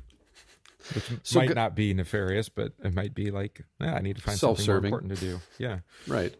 Right. I have to do something religious. I can't just volunteer down the street. I think everybody should go on a pilgrimage at some point. But absolutely. I think so too. Do it for yourself. Go on mission trips as much as you can go on them. It'll open your eyes to the world. And well, there's that. And you might bump into somebody. Yeah, exactly. It might change your life. God nails us in our conscience by directing it back at us in boomerang-like fashion. Mm-hmm. So Rudolf Bultmann and Gunther Bornkamm, who we probably won't be reading on this podcast, but no. Lutherans. Here quote a saying by Soren Kierkegaard, Also, one of my favorite angry Lutherans ever. Probably not reading him on this show. In fact, he may be my favoritist angry Lutheran ever, just because of his wit. But Kierkegaard writes in regards to this whole matter, if the neighbor is to be loved as oneself, then the commandment opens the lock of self-love, as with a lockpick, and rips it away from man. This quote-unquote as yourself cannot be turned or twisted. Love your neighbor as yourself. Judging with the sharpness of eternity, it penetrates into the innermost hiding place where man loves himself. It does not leave the slightest excuse for self-love, not the tiniest escape. How wonderful one could certainly give lengthy and incisive speeches as to how man should love his neighbor. Oh, I'm sorry. How wonderful, exclamation point, one, capital one. There we go. How wonderful. One could certainly give lengthy and incisive speeches as to how man should love his neighbor, and time and again, self-love would find excuses and escapes, which we've just been talking about. Yet this as yourself, indeed no wrestler can cling to his opponent in such an inescapable way as this commandment clings to self-love. And this all works until someone becomes so deranged that they no longer love themselves, right? In any way, suicidal. Well, this is what I was going to say about the whole matter of obedience versus love and understanding the commandments properly according to Jesus, is that I think the reason that I believe, actually, no, I think, and I'm convicted of this, that the reason that we want to focus on obedience rather than love is because we hate ourselves. And the reason that we can't love each other is because we hate ourselves. You can't love someone if you hate yourself. It took me a long time to figure this out because I'm dumb. But it eventually hit me that, the reason that people can't love selflessly isn't because they're incapable. It's because they hate themselves. Right. So the person who goes through and shoots up whatever, the school, then turns the gun on themselves. Right. Exactly. And why is that the pattern? It's consistent, right? Yeah. Yeah. Or imprisoned or whatever. I mean, they turn themselves over. There's only it's only the really, what do you want to say? Psychopath, who resists arrest. All the rest, they just give themselves over, either by killing themselves or right. Well, first you annihilate that outside of you that has pushed you into the corner. And the problem then is if it's a mental illness, you have to eliminate what's inside of you that has kept you in that corner. So not only do I have to kill everyone around me who has put me in this place, but now I have to kill myself because I'm still in this place. Right. So you're destroying others in order to even further destroy yourself. Right. Exactly. It's a strange thing that the source of your pain is also the thing preventing you from ending your pain. But then once you eliminate the source of your pain, there's this enormous release. And then in that moment, that release opens up the reality that this was only half of the problem. The other half of the problem is me. And so the only way I'm going to escape what I've just done and escape the consequences of what I've just done and escape what's still running through my mind is to annihilate myself. And that's really the tragedy of mass shooters, is that they have no community that they're attached to that offers them an option. Yeah. A positive, constructive option. This is why alcoholics drink themselves to death. It's why drug addicts overdose. It's why they relapse. Hey, did you know that Bayer aspirin invented heroin? No, tangent. Squirrel. Yep. No, it just reminded me of drug addicts. Bayer aspirin ended up basically perfecting. They didn't originally invent it, but they perfected heroin. And actually, they put aspirin on the back shelf because they discovered heroin, and they found that it was better than aspirin. It works. It was to replace morphine. Oh. Yeah. And of course, it was more effective than morphine, and it was sold as aspirin, essentially. And it was completely harmless, non-addictive. Supposedly. And within 3 years, they had to shelve it because it turns out it's highly addictive. And people, but you know what they replaced that with? No. Codeine. Oxy. Yeah. Well, that's the thing. So, all of this controversy about the opiate addiction And it wasn't that long ago that we said we weren't going to use opiates anymore. That's right. And now they're back. Well, that was not so long ago. That would be the opium trade. See, this is the problem, is that every generation says this, going all the way back to opium being imported into this country from China. And so you go from opium to morphine, morphine to heroin, heroin to oxycodone, and now whatever the next thing, the animal tranquilizer, Rohypnol. Not Rohypnol, that's the date. The fact that you know all of this? Fentanyl. Fentanyl. Now fentanyl has replaced oxycodone. And Oxycontin. So it's like, you can go back to the 1800s, and this is in the 1800s, opium, totally fine. It's totally harmless. It's a great medicine. It's non-addictive. Oops, made a mistake. But don't worry, morphine will help you get off your opium addiction, because morphine, it's clean, it's natural. You can't get addicted to it. Oops. Hey, don't worry. We have heroin. It'll get you off your morphine addiction. Repeat, rinse, oxy, rinse. It's like, fentanyl is like, every generation says, no, this is totally non-addictive. It's really good for you, and it'll help you kick this terrible opiate addiction that you have. But it's been going on for over 150 years. Yeah. We're stupid. That's the problem. It's that death of reason, right? Exactly. It is. Well, especially when you introduce opiates. I mean, there's nothing reasonable about opiate addiction. No, this is the problem that we have as human beings, really, is that we think we can fix the mistakes of the past, but in the end, we actually just end up figuring out a new and better way to destroy ourselves. So is Kierkegaard right? I mean, this is the question. I think so. Is he right in saying that as yourself cannot be turned or twisted, that there's no way that you can ignore this command? Only in relation to Christ can you actually say that this has been settled.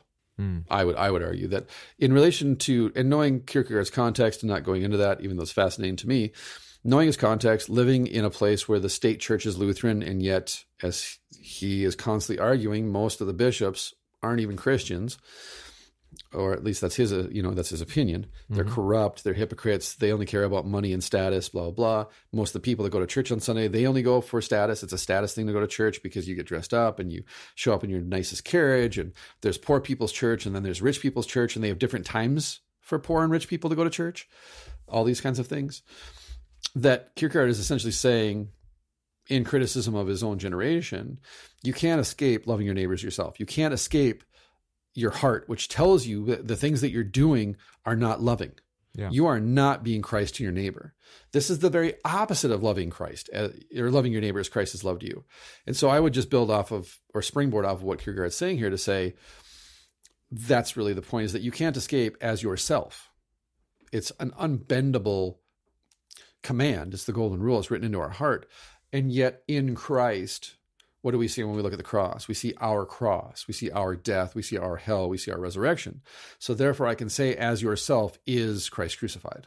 Okay. So when someone says love your neighbor as yourself, I would argue that the as yourself of the law is not pointing me back at myself, because then all I find is sin and resistance. It's pointing me to Jesus. Yeah, so this is directing us towards maybe even a part of us that we don't even know, Yeah. But it's there. It's still, it's been completely hidden under what we might call original sin, right? Well, and I would argue this is really the point of the formula of Concord, Article 6 on the 30 of the law, is that in a first use sense, this as yourself is so that I take care of my neighbor. In just a purely, let's clean up our front yard, let me help you rake the leaves kind of sense, just loving my neighbor. But it's also a second use sense in which it points me to Jesus, the ultimate as yourself, the terminus of this as yourself. Here is the as yourself done right. And therefore, the backspin of that in the third use is the old Adam has to be put to death by the command to love your neighbor as yourself. But the new man in Christ loves his neighbor as himself because he is completely immersed in Christ through faith. And so it's not one or the other, but a both and. And we often just try and fall into one or the other ditch by saying, well, it's either the first use or the second use. It's either I'm loving my neighbor or I'm loving my neighbor as Jesus has loved me. But then we want to turn the second use into a religious use, and then where I can use that to, again, argue my way into heaven. But God, I did all these things for my neighbor. Doesn't it count for anything? It's like, what you did for the least of these, you did to me. Yeah, there's no greater love than this, that one man Right. Exactly. Who has a name, by the way? One man. Lay down his Exactly. life for his friends. So I think that's the trouble with the as yourself, is that if I heard this and I'm not a Christian, it's applicable. I can apply this to myself not a Christian. It's the golden rule. Yeah. And many have who aren't Christian. But as a Christian, I read it as Christ. Like you said, one man, this one man. Nice. And this is the commandment that clings to self-love, that as much as I want to love myself, and we talked about this in the past too, is as anything that I do to make myself a better husband, a better father, a better pastor is still a selfish pursuit in and of itself, because I am taking time and energy and money away from those vocations. And yet that's an inescapable truth of everything that I do as a person. Right. Because everything that I do as a person is going to be to serve myself. Because even being a better husband gives me a reward. That is, my wife adores and appreciates me. And she tells me, or she shows me, by making me bulletproof coffee every morning, and I don't have to even ask her. It's just one way that she shows me that she appreciates me. Sweet. Now, would she do that if I didn't better myself? Yeah, she would, because she just loves me. But that love your neighbor as yourself, that as yourself, it may seem like a small inconsequential thing, but at 6 o'clock in the morning when my wife brings me that cup of coffee and I'm still in bed and I'm checking emails and stuff and she hands it to me, she doesn't even set it down, she hands it to me. To me, that's the as yourself at work. Yeah. And it humbles me. It shames me in a positive sense of like, I wouldn't do that for her. I'd roll over and kind of knee her in the back and be like, hey, you awake? Oh, well, since you're awake, could you make us both coffee? You know, that kind of thing. Yeah. Or I could really go for coffee right now. And she said, yeah, me too. And I'd then say, great, make me a cup when you go make yourself a cup. Right? Oh, you just leave it and then it's just passive aggressive. Right, exactly. Exactly. Which, you know me well enough to know that I would never do that. But nonetheless, the as yourself in my marriage, that's the as yourself, is when she does that for me, it makes me want to be better. Yeah. Maybe diagnostically, we're talking not about love in a motivation kind of way. We're really talking about love as an action. Right. Oh, for sure. Yeah. And for myself personally, I hate, and I use that term because it's the strongest term that I can think of. I hate talking about love in the abstract because it's so self-serving. Well, and that's what motivation's all about, because it's always mixed. Is what the point you were making. Right. Yes, it's for you and it's also for me. Right, it is. It's a symbol. It really is living in the tension that is, I am simultaneously sinful in myself and righteous in Christ through faith. Yeah. That if I looked at myself and said, well, the reason I love my wife is because I'm such a great person, that's a lie. And as Kierkegaard points out, that's the inescapable way that the as yourself clings to my self-love. Is that even when I say it, I know I'm lying to myself, even if nobody else knows it, that I'm lying. So people can say, you're a great husband, you're a great father, you're a great pastor, or people can say, you're a terrible husband, a terrible father, a terrible pastor. I don't care. Because the only opinion that matters in this context is my wife, my children, and my congregation whom I serve. If they say, you're doing a good job, that's it. If they say, hey, I got a question. Okay, what's your question? Like you were saying with Luther walking down the street, he would stop and give you the time of day because whatever was coming up in relation to him in that moment, that was the most important thing. And so likewise, I try and live that way. Yeah. We've talked about that before, I think, on the show, but being present, Yeah, just being present and being present tense so that you're not even waiting for your opportunity to talk. You're just listening to the other person. Like I was saying, was I talking to Annie about this last night? Or no, I was talking to you about it. I'm sorry. It's been a rough week. I was talking on this podcast about it. That you confuse me with your wife is concern, but that's true. Well, we talk about it as often as you and my wife and I do. But that's horrible. No, now I'm completely lost the thread, but I hijacked my own thread. Is that possible? It is.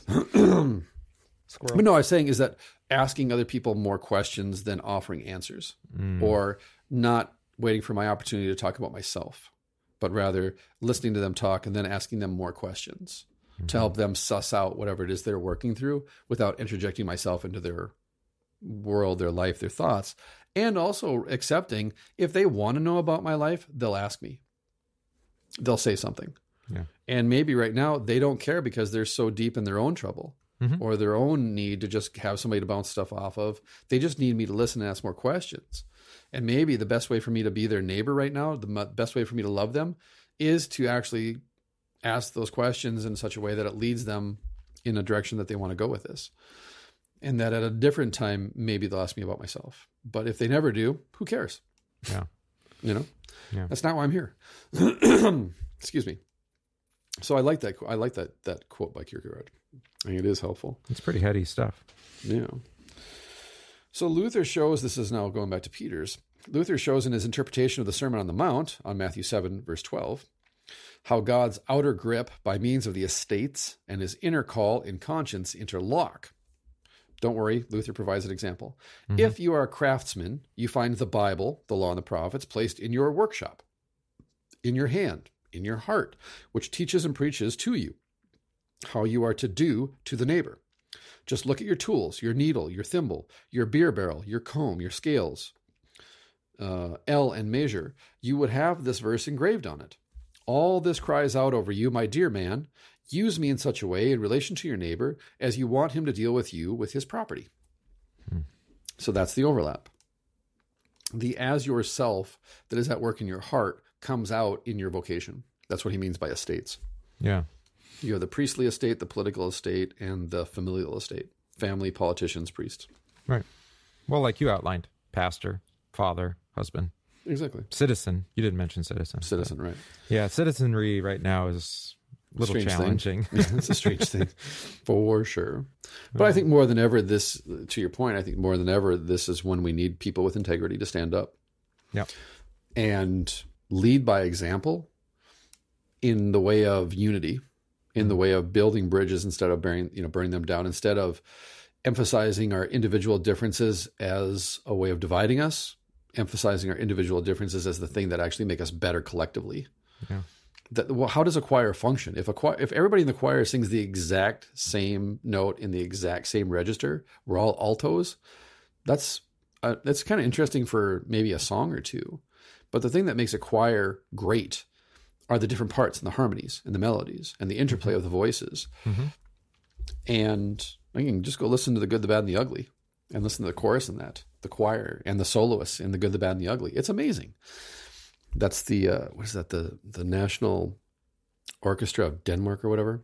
Yeah. I don't remember. The Danish orchestra. I think I sent you that video, didn't I? No.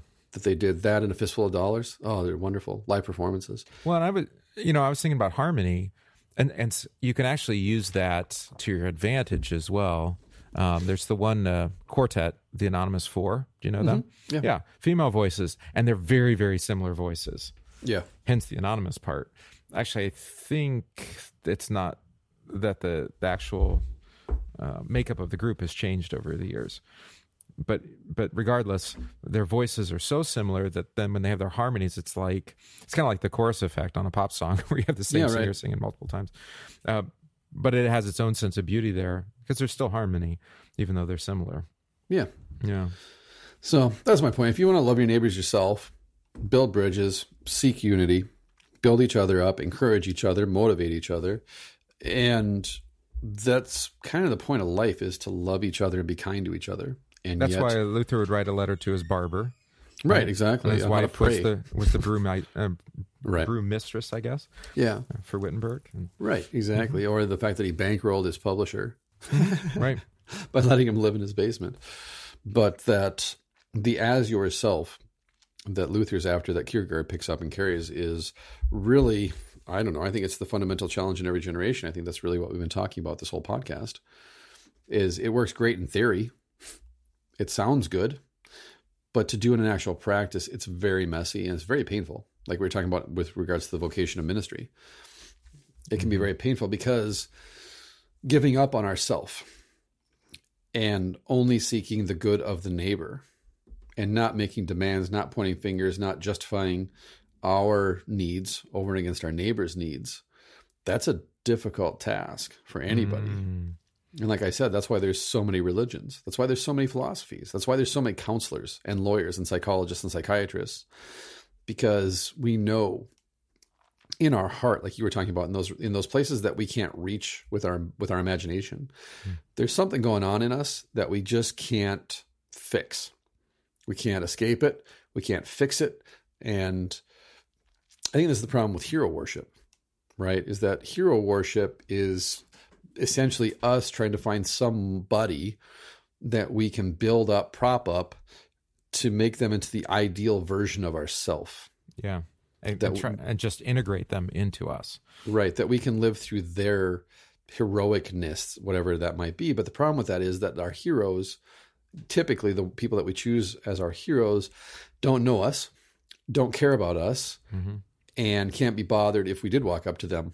Even if we had access to them and walked up to them, whether it's a sports hero or a war veteran, a war hero, a movie star, a rock star, politician, whatever it may be, if they don't have your phone number in their phone and they won't return your texts, they're not your hero. Right. And there's the fundamental problem is that they are just as flawed as we are. Exactly. Unless they're Mr. Rogers, I guess. But well, even Mr. Rogers had clay feet to a certain extent. There are certain things that he was going to do that he did on his show to break down barriers, and there's other things that he wouldn't touch on his show to break down barriers because of his Christian faith. That at the end of the day, he still was somewhat conservative in his Christian faith, and there was just some political things and some issues that he just didn't want to touch on his show because he thought they would be confusing for children.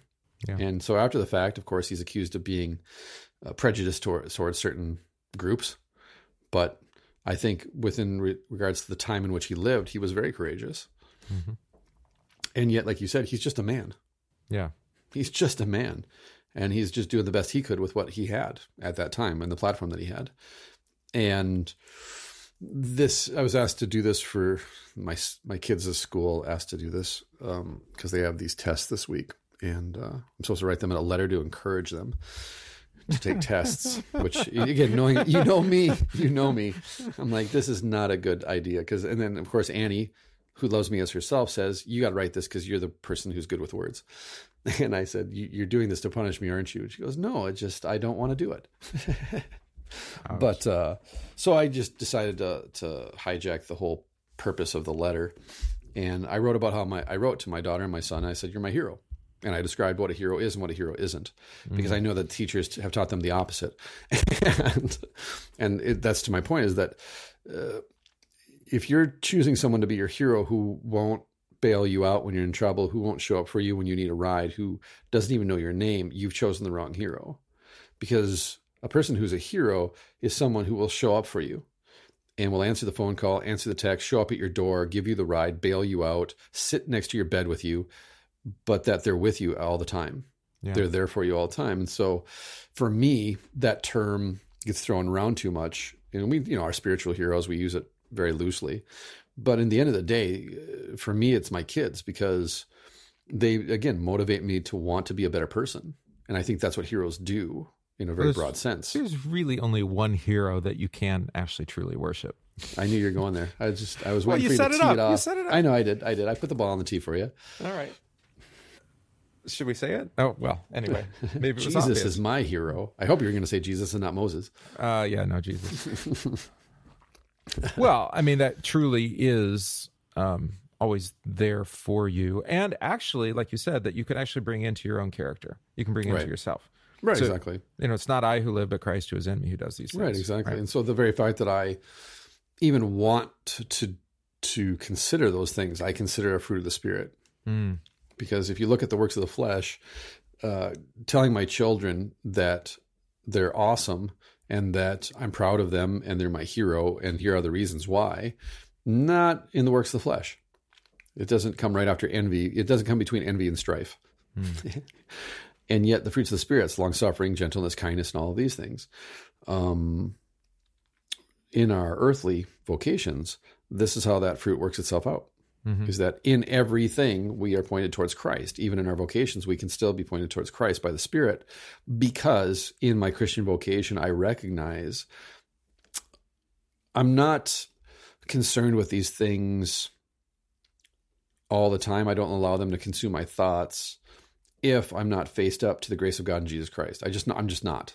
Mm-hmm. And maybe there's non-Christians who would argue against me and say that's a false supposition or a false conclusion.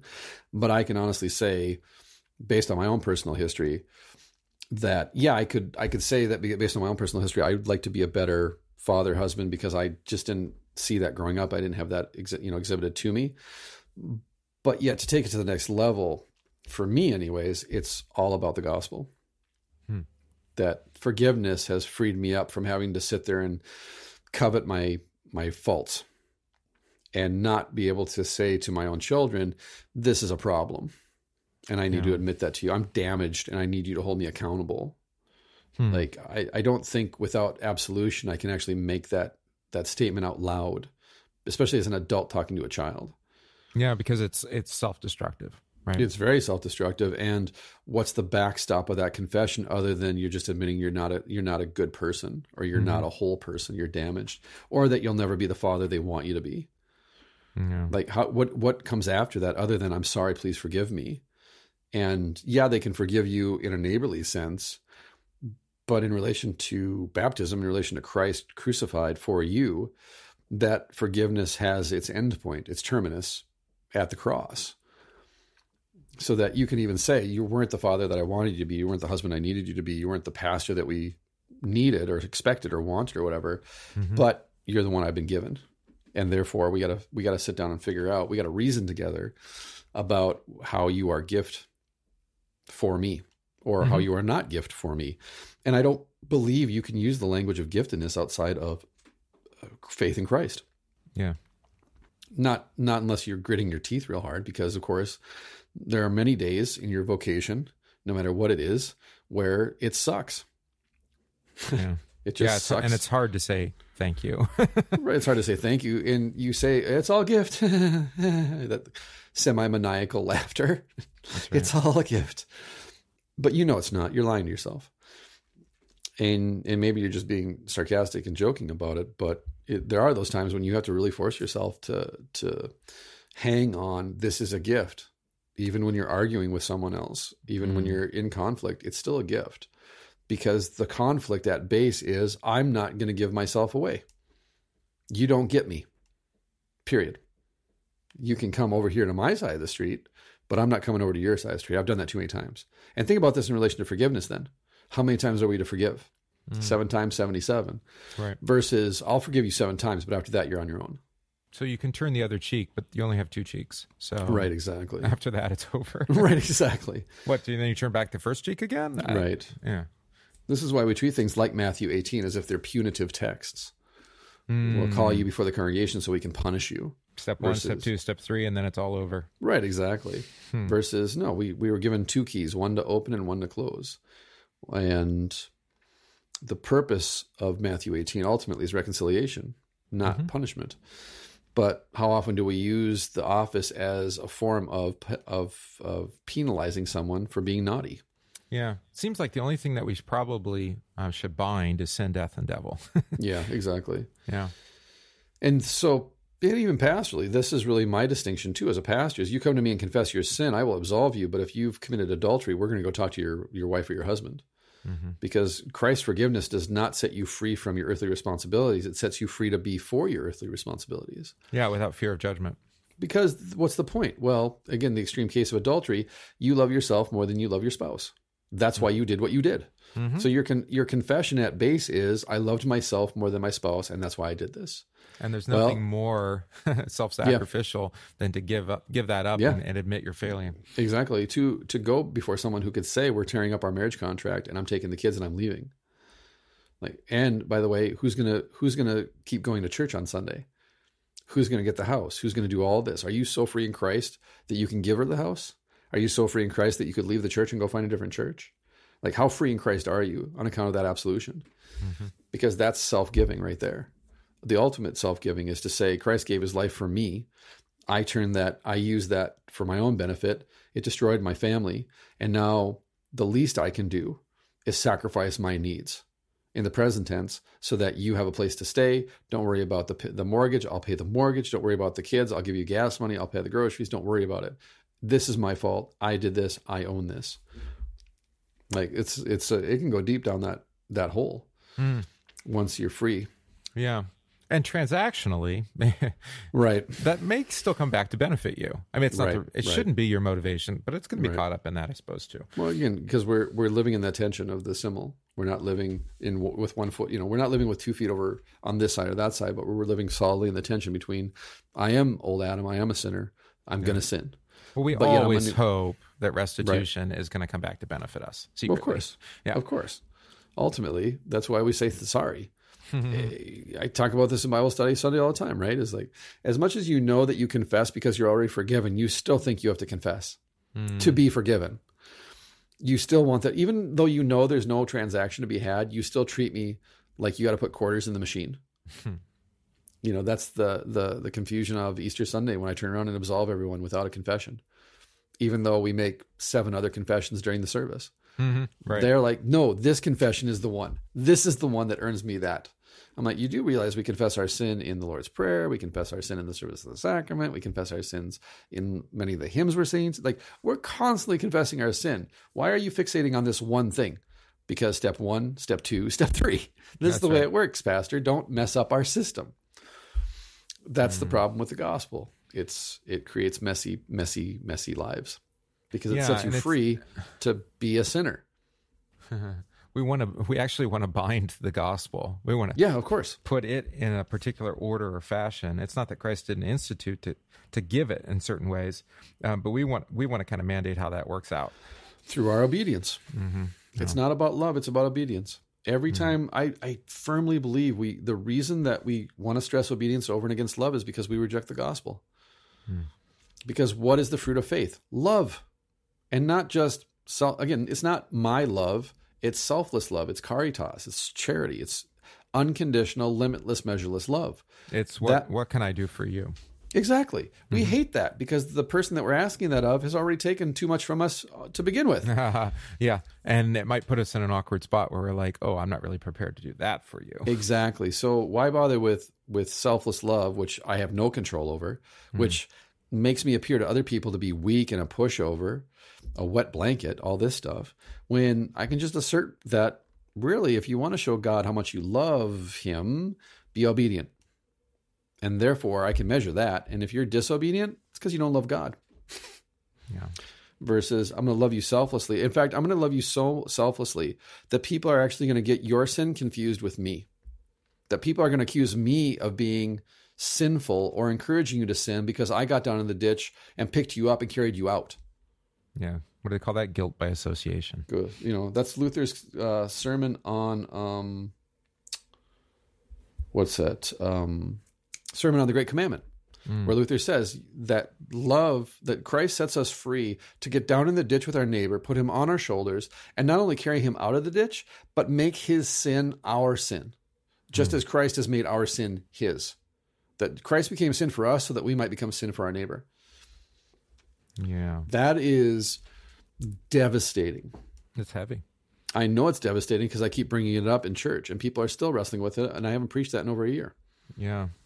Well, because it instead of kind of setting up a perimeter of safety, it opens up both you, your congregation, if you're preaching this, to any and all sorts of folks, right?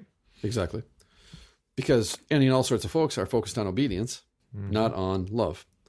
And yet love, this is through faith, we fulfill the commandments. Now we're set free to love our neighbors ourselves.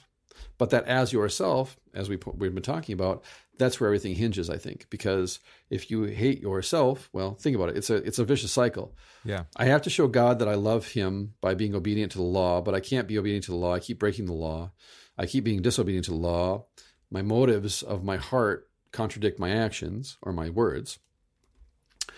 And therefore, I know I'm not being obedient, which then leads me to not love my neighbor, because my neighbor is reminding me of my disobedience, because I look at my neighbor and say, well, you're not really doing what I'm doing. You're not trying to live the way I live. So therefore, you must be wronger than I am.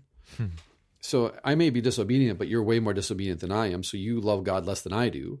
So as long as I get a B- and you get a C-, I'm going to get on the bus ahead of you, which is ironic that we think there's a hierarchy in heaven.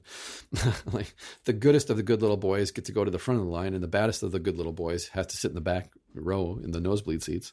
Yeah. But it's like we focus on obedience, which then causes us to try and annihilate our neighbor. And then by trying to annihilate our neighbor, it drives us deeper into the need to be obedient, because we're constantly raising the stakes. It's like, I have to be more obedient than you. And I have to do more than you. It's all performance-based. It's all transactional. And so what little I see you doing, I have to do more. So if you're a great preacher, I have to be an even greater preacher. If I go to your church and people can't stop talking about how awesome you are, when I come back to my church, I have to be even more awesomer than you because my people don't talk about me that way. Right? Yeah. It's just a constant pursuit of what's next and the next best thing and the next highest thing and the better thing, because I've got to be better than you because God's going to judge me. I remember someone coming up to me and saying, well, what kind of Lutheran are you? Yeah. We're affiliated with the Lutheran Church Missouri Synod. And like, are those the strict Lutherans? I'm like, well, on the spectrum of things, it's kind of like the autistic spectrum. But anyway, maybe not as strict as some, and certainly not as loose as others. You're like, but that statement kind of betrays the fact that we maybe try to set ourselves up to be known by some kind of standard, right? In this case, obedience to the law or whatever they mean by strict, like we only sing out of the hymnal. I mean, it can mean any number of things. Who even knows? But that we want to be known by something other than charity, love, mercy, grace. And some people use those things then as excuses and say, look, we're more welcoming than you are because we have whatever, a rainbow flag out in front of our church or something. Yeah. All are welcome here. I like that. All are welcome here. As if they That's where we've gotten to as a church. Well, that's where we've gotten to as a church, though.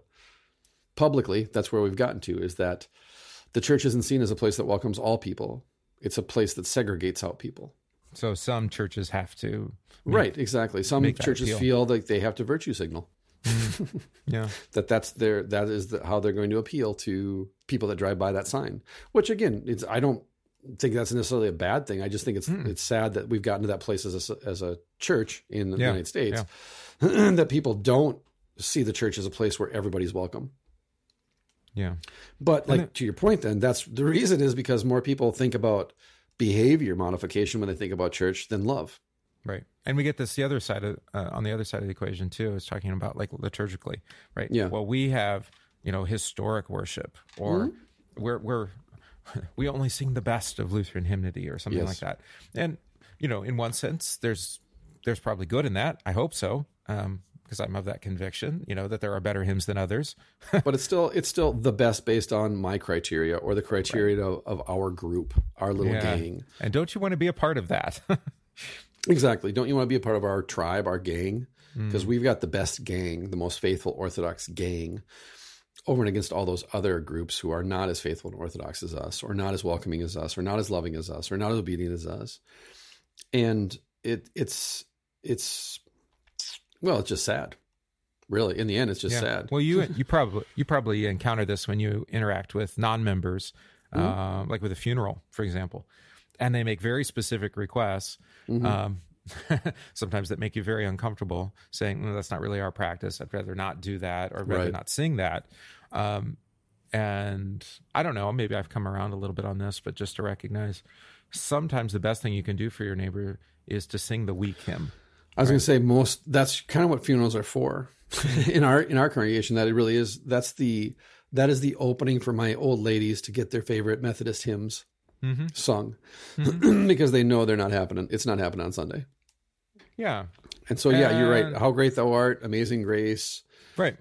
You're going to get those. In the Garden is a no-go anyway. Unless it's a tragedy of epic proportions, there's no way In the Garden's getting sung. Right. The point is that you, as a pastor, you are willing to make some sacrifices of absolutely, your ego. because there's certain hills that you shouldn't die on for the sake of love. Right. If you ask to sing 2 hymns at a funeral service and there's 4 or 5 hymns, those other 3 hymns, I'm just going to use those like God's Own Child, I Gladly Say It, or whatever. They're going to be so solidly grounded in baptism in Christ that go ahead. And by the way, my sermon is going to have nothing to do with the hymns that you want sung. So at the end, as long as I get the concluding hymn and the opening hymn, you can have all the other hymns. Yeah, it's a give and take. As long as I get the last word, in the sense of Christ getting the last word, I don't care what we sing during the middle of the service.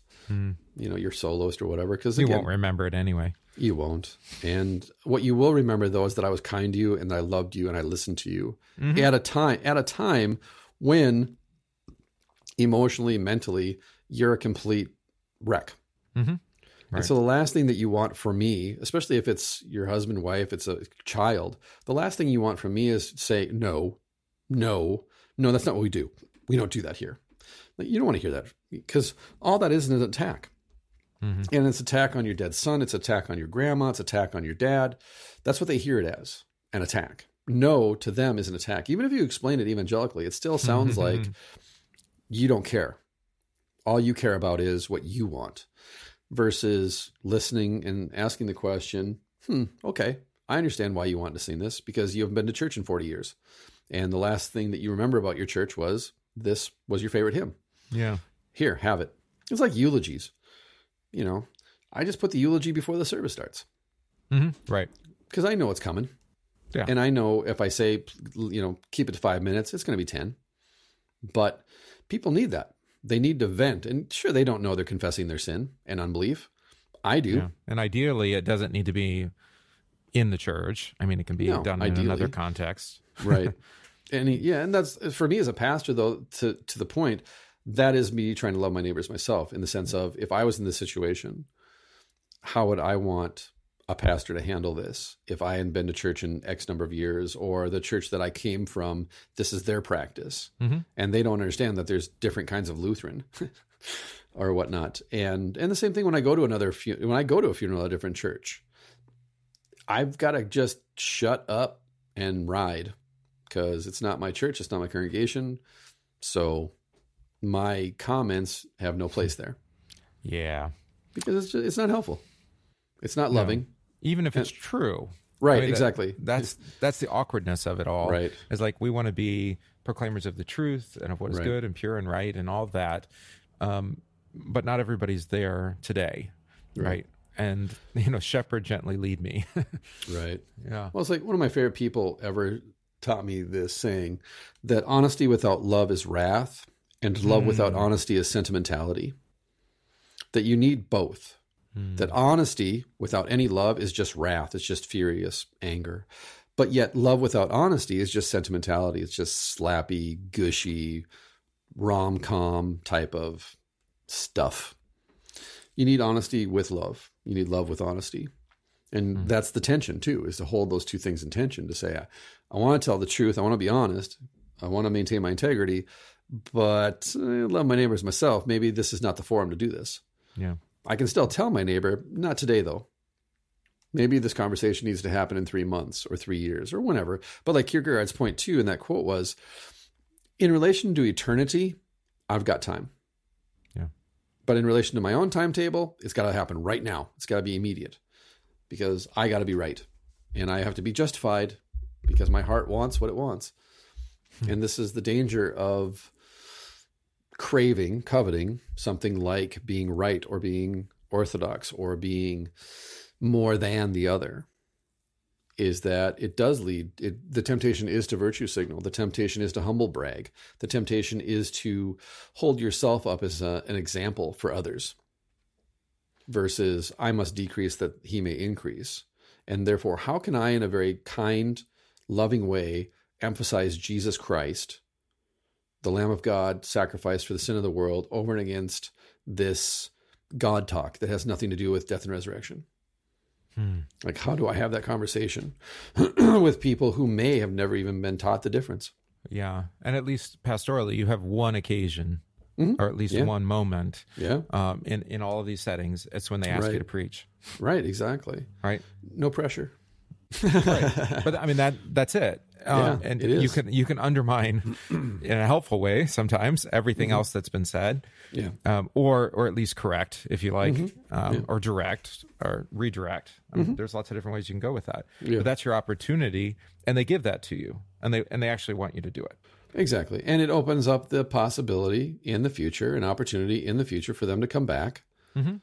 And actually can carry. I've had people who have come to funerals who don't go to church, who now come to church. Right. Yeah, I have. And it was through. I can't really say that I walked away, I killed that, I nailed that. But they came back and said, I was so impressed by the sermon. Or I've had people pass me notes after funerals where they just wrote thank you on the note. I have that hanging in my office at church. It just says thank you on the note. That's all it says.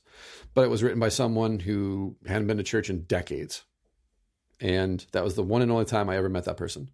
And yet when she walked out, she handed me this little slip of paper and just kept on going to the parking lot. I never saw her again. It just said, thank you.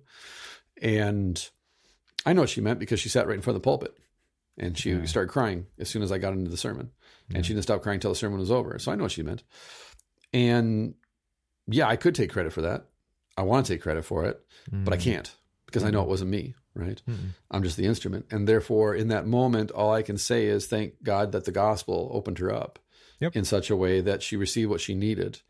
And hopefully then, even if she never comes back to my congregation, that sermon drove her to go find another preacher, to go find a church, to go find a preacher, because she needed more of that.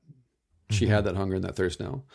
And ultimately, I think for us as Christians in our vocations, our earthly vocations, and we talked about this in previous shows too, the Krantz episode, we talked about this with regards to like your mom as a teacher.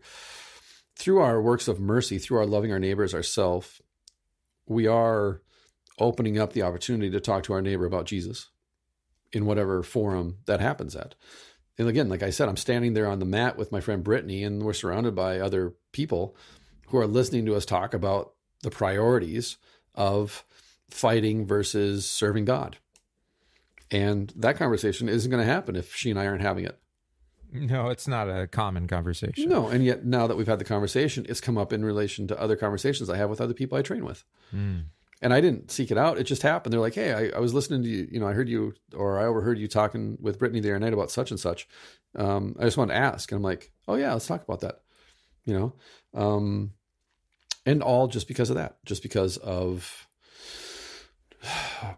making it a point for myself of emphasis. And maybe this is the point of actually Christian obedience, if we want to use the term in a positive sense, because the Bible does, obviously. But that, and especially since we're past 2 hours, so most people have gotten frustrated with me talking about obedience and love, have quit. But that really Christian obedience is nothing other than seeking after Christ. As gift, I should say. Christ as gift, not as Christ as Moses, as example of godly obedience. Because who can really imitate Jesus? Nobody. Yeah, not well. Right.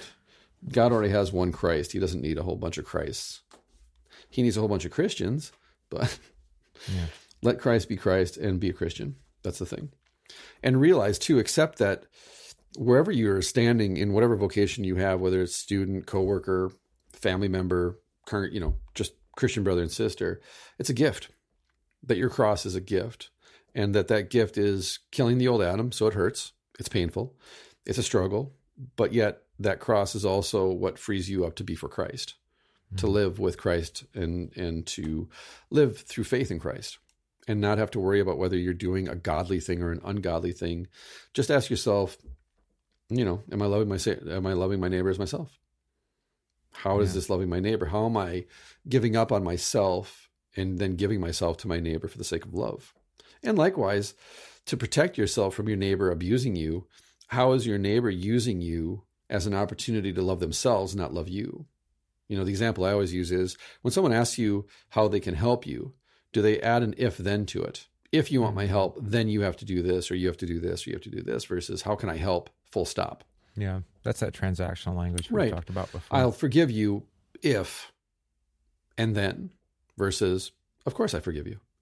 There's nothing that needs to be forgiven. It's all done. It's forgiven.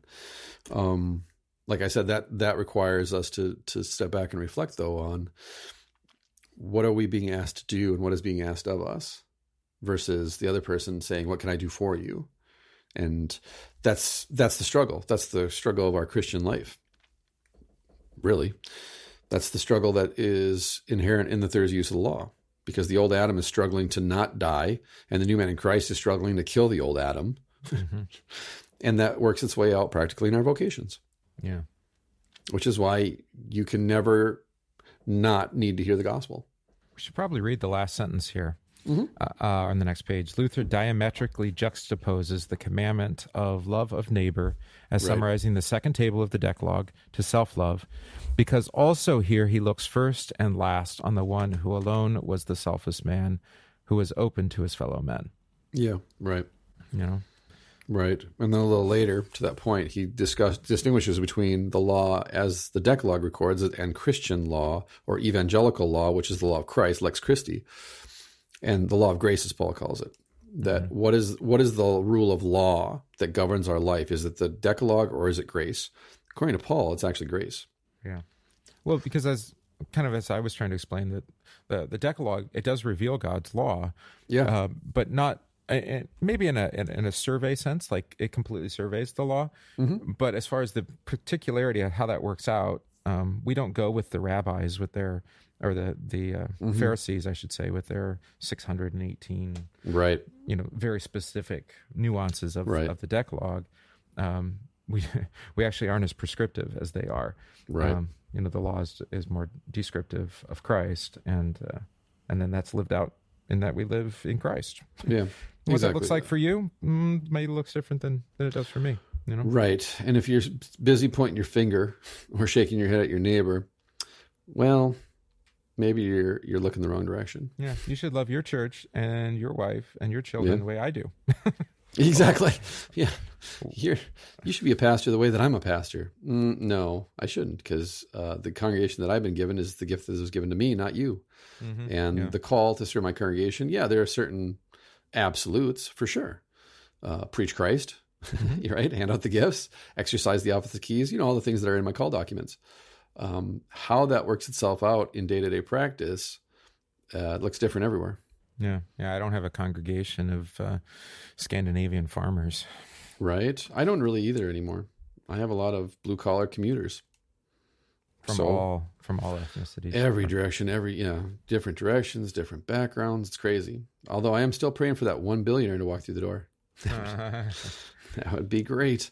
So, no, I got nothing else. You got anything else? No, that's good. Let's cover, let's see. So subscribe. Go subscribe. Mm-hmm. Download the podcast. Send it to friends. Email it to friends. Text friends. Tell friends about it. Go and write a review for us, please. It helps bump us up on iTunes. Right? Yes, on iTunes. Even if you just rate it, give it 5 stars, 4 stars, whatever it is. But it does. It helps get the podcast traction, and it gets up the iTunes list so that more people actually see it, and it gets out there. And because here's my thing. I don't really think this podcast is just for people in the LCMS. No, I don't. I think this is one, obviously it's applicable to Lutherans. It's as Lutheran as it gets. I get that. But I think the conversation that we're having, even if it provokes and angers you, is still provoking you to think and have a conversation and go out and buy books. The number of people that have texted me to tell me that they buy these books and they're enjoying reading them has been really rewarding in its own sense, because I'm just happy people are reading books, good books, solid books. And so at the very least, this is a Lutheran podcast. It's a Higher Things podcast. We are LCMS pastors, but I hope that the way in which we approach these topics, that it's open to more than just folks in the LCMS, Lutheran Church Missouri Synod, that all Lutherans can listen and appreciate, and even non-Lutherans, people who are Lutheran curious. Because I know, not a lot, but many of my friends who are not Lutheran but are Lutheran curious benefit from the book reading. Yeah. Because I have people that live in Alabama, I have people that live overseas that don't have access to a Lutheran church. And ordering books off of Amazon in large part is their only access to Lutheran theology on a daily basis. So if you haven't really thought about it, giving this podcast to other people who are Lutheran or curious about Lutheran teaching, that's kind of what we're trying to do here, is have that conversation. So, and a shout out then to one of the reviewers, RS Couch, I think. Yeah. He says, if you're exploring Lutheranism from some other Christian denomination, I highly recommend listening to this. You'll be simultaneously offended and, there you go. And yet given all the information you need to decide whether this church body is, quote, for you. Nice. And also, Adman87, 1-star review, but shout out, referring to Muslims, quote, they don't live in ghettos, so that makes it tricky. Typical Muslims have a secret agenda that don't assimilate to our culture. They are under no obligation to attend church, eat grape nuts, and shop at Costco because that's awesome. I work with Muslims. I wouldn't have known we're Muslims. So I don't know. We must have made some comment about Muslims at some point. Yeah, that's okay. I was speaking of my own experience. If I didn't say that, I was speaking about my own personal experience and interaction with Muslims where I live at. So if I spoke in a kind of ubiquitous sense, I apologize. One has an eagle holding an American flag on the tire cover of his Jeep, which is sufficiently redneck for me. So I guess that makes you American. I don't know. So, thanks for the review. Also, I don't have any. Do you have an eagle on your hubcap? No, I'm not super patriotic. I actually think we should restore the monarchy, as I said at the beginning of the episode. The Earth is the center of the universe, and the monarchy does rule. I think I did suggest on a previous show that maybe the Revolutionary War was an unjust war. A little bit. Yeah. Well, I'm just trying to figure out which one of us has an eagle on our hubcap. No, that he has a Muslim friend that does. Oh, okay. I got you. All right. I'm following. Well, that's a good I like that review, though. That's a good review. Yeah. Well, that's hilarious. Honest. That's right. So grape nuts in Costco. I can't think of the last time I had grape nuts. Ugh, that's horrible. That's pheasant food, man. That's what cleans out your craw and breaks teeth. Ugh. The fact that you put 2 tablespoons of sugar on grape nuts before you pour the milk over them tells you what you're eating. Plus, they were invented by a guy who thought eating them would actually drive lust out of you. No, I was going to say it cures you of all sorts of mental illness. Yeah, mental illness too. So leave reviews, please. Positive reviews are obviously welcomed. And if you leave a negative review, please make it humorous because I enjoy it. Yeah, that was good. Thanks. That was fantastic. Even if you didn't mean it to be humorous, I thought it was humorous. Or I found humor in it, so I appreciate it. Oh, he's a PhD in biochemistry too. Oh, nice. And contributes a hell of a lot to the state. Okay. Man. In other words, he pays taxes. So. All right. Good. Virtuous neighbor. I was going to say, is there a dust cover's worth of information in that review? That's awesome. Go buy Gillespie's coffee. Go check out the HT website. Go listen to Gospel Boldly podcast. What else? Is that it? Well, and with the coffee and vocationally, I did think of this actually, that, I'd really love for you to buy the single origin, the single estate coffees, which are fantastic. You're liking the Ethiopian right now. Oh, it's so good, dude. Right. I think that's from a co-op, actually, a women's co-op. But I also have blends because I know that's a good way to love your neighbor. But some people just want to have like the same coffee every day. And for lack of a better word, it's boring. But, coffee is utilitarian for some folks. And so I love you too. And you can buy a blend and enjoy that as well. Sure. That Ethiopian is so good that I'm actually afraid that I'm going to start drinking coffee all day long again. Oh, it'll do that to you. Like I want to drink it just because it's so good. Well, I did happen to order an extra 50 pounds of that. So oh, good. I'll have Annie reorder right away then. She should. I might have to hide it or something, like hoard it in the basement, a little treasure chest. Speaking of having it every day, but no, thanks for listening to the podcast. As always, thanks for all of your support. And conferences are coming up, so be aware of that. If you haven't registered already, you might have missed the boat. They might be full. You're limited to what? Washington and Illinois. Okay. Yeah. You don't get to go to the palatial estates of Minnesota. 4th of July in Northfield, Minnesota. 4th of July in Northfield. Who doesn't want to be in Northfield, Minnesota on the 4th of July? On the campus of Carleton College. But no, we really do. We appreciate all the support we get and all the positive feedback. So keep it up. And thanks for listening. And I hope we pass the audition. See ya.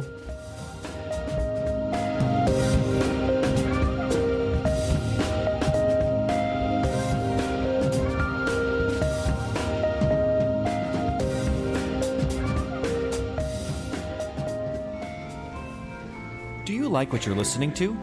Higher Things podcasts are free for you, but they aren't free to produce.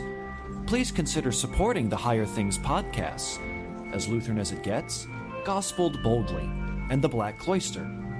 Check out www.higherthings.org/support for more information. Thank you for listening, and thank you for your support.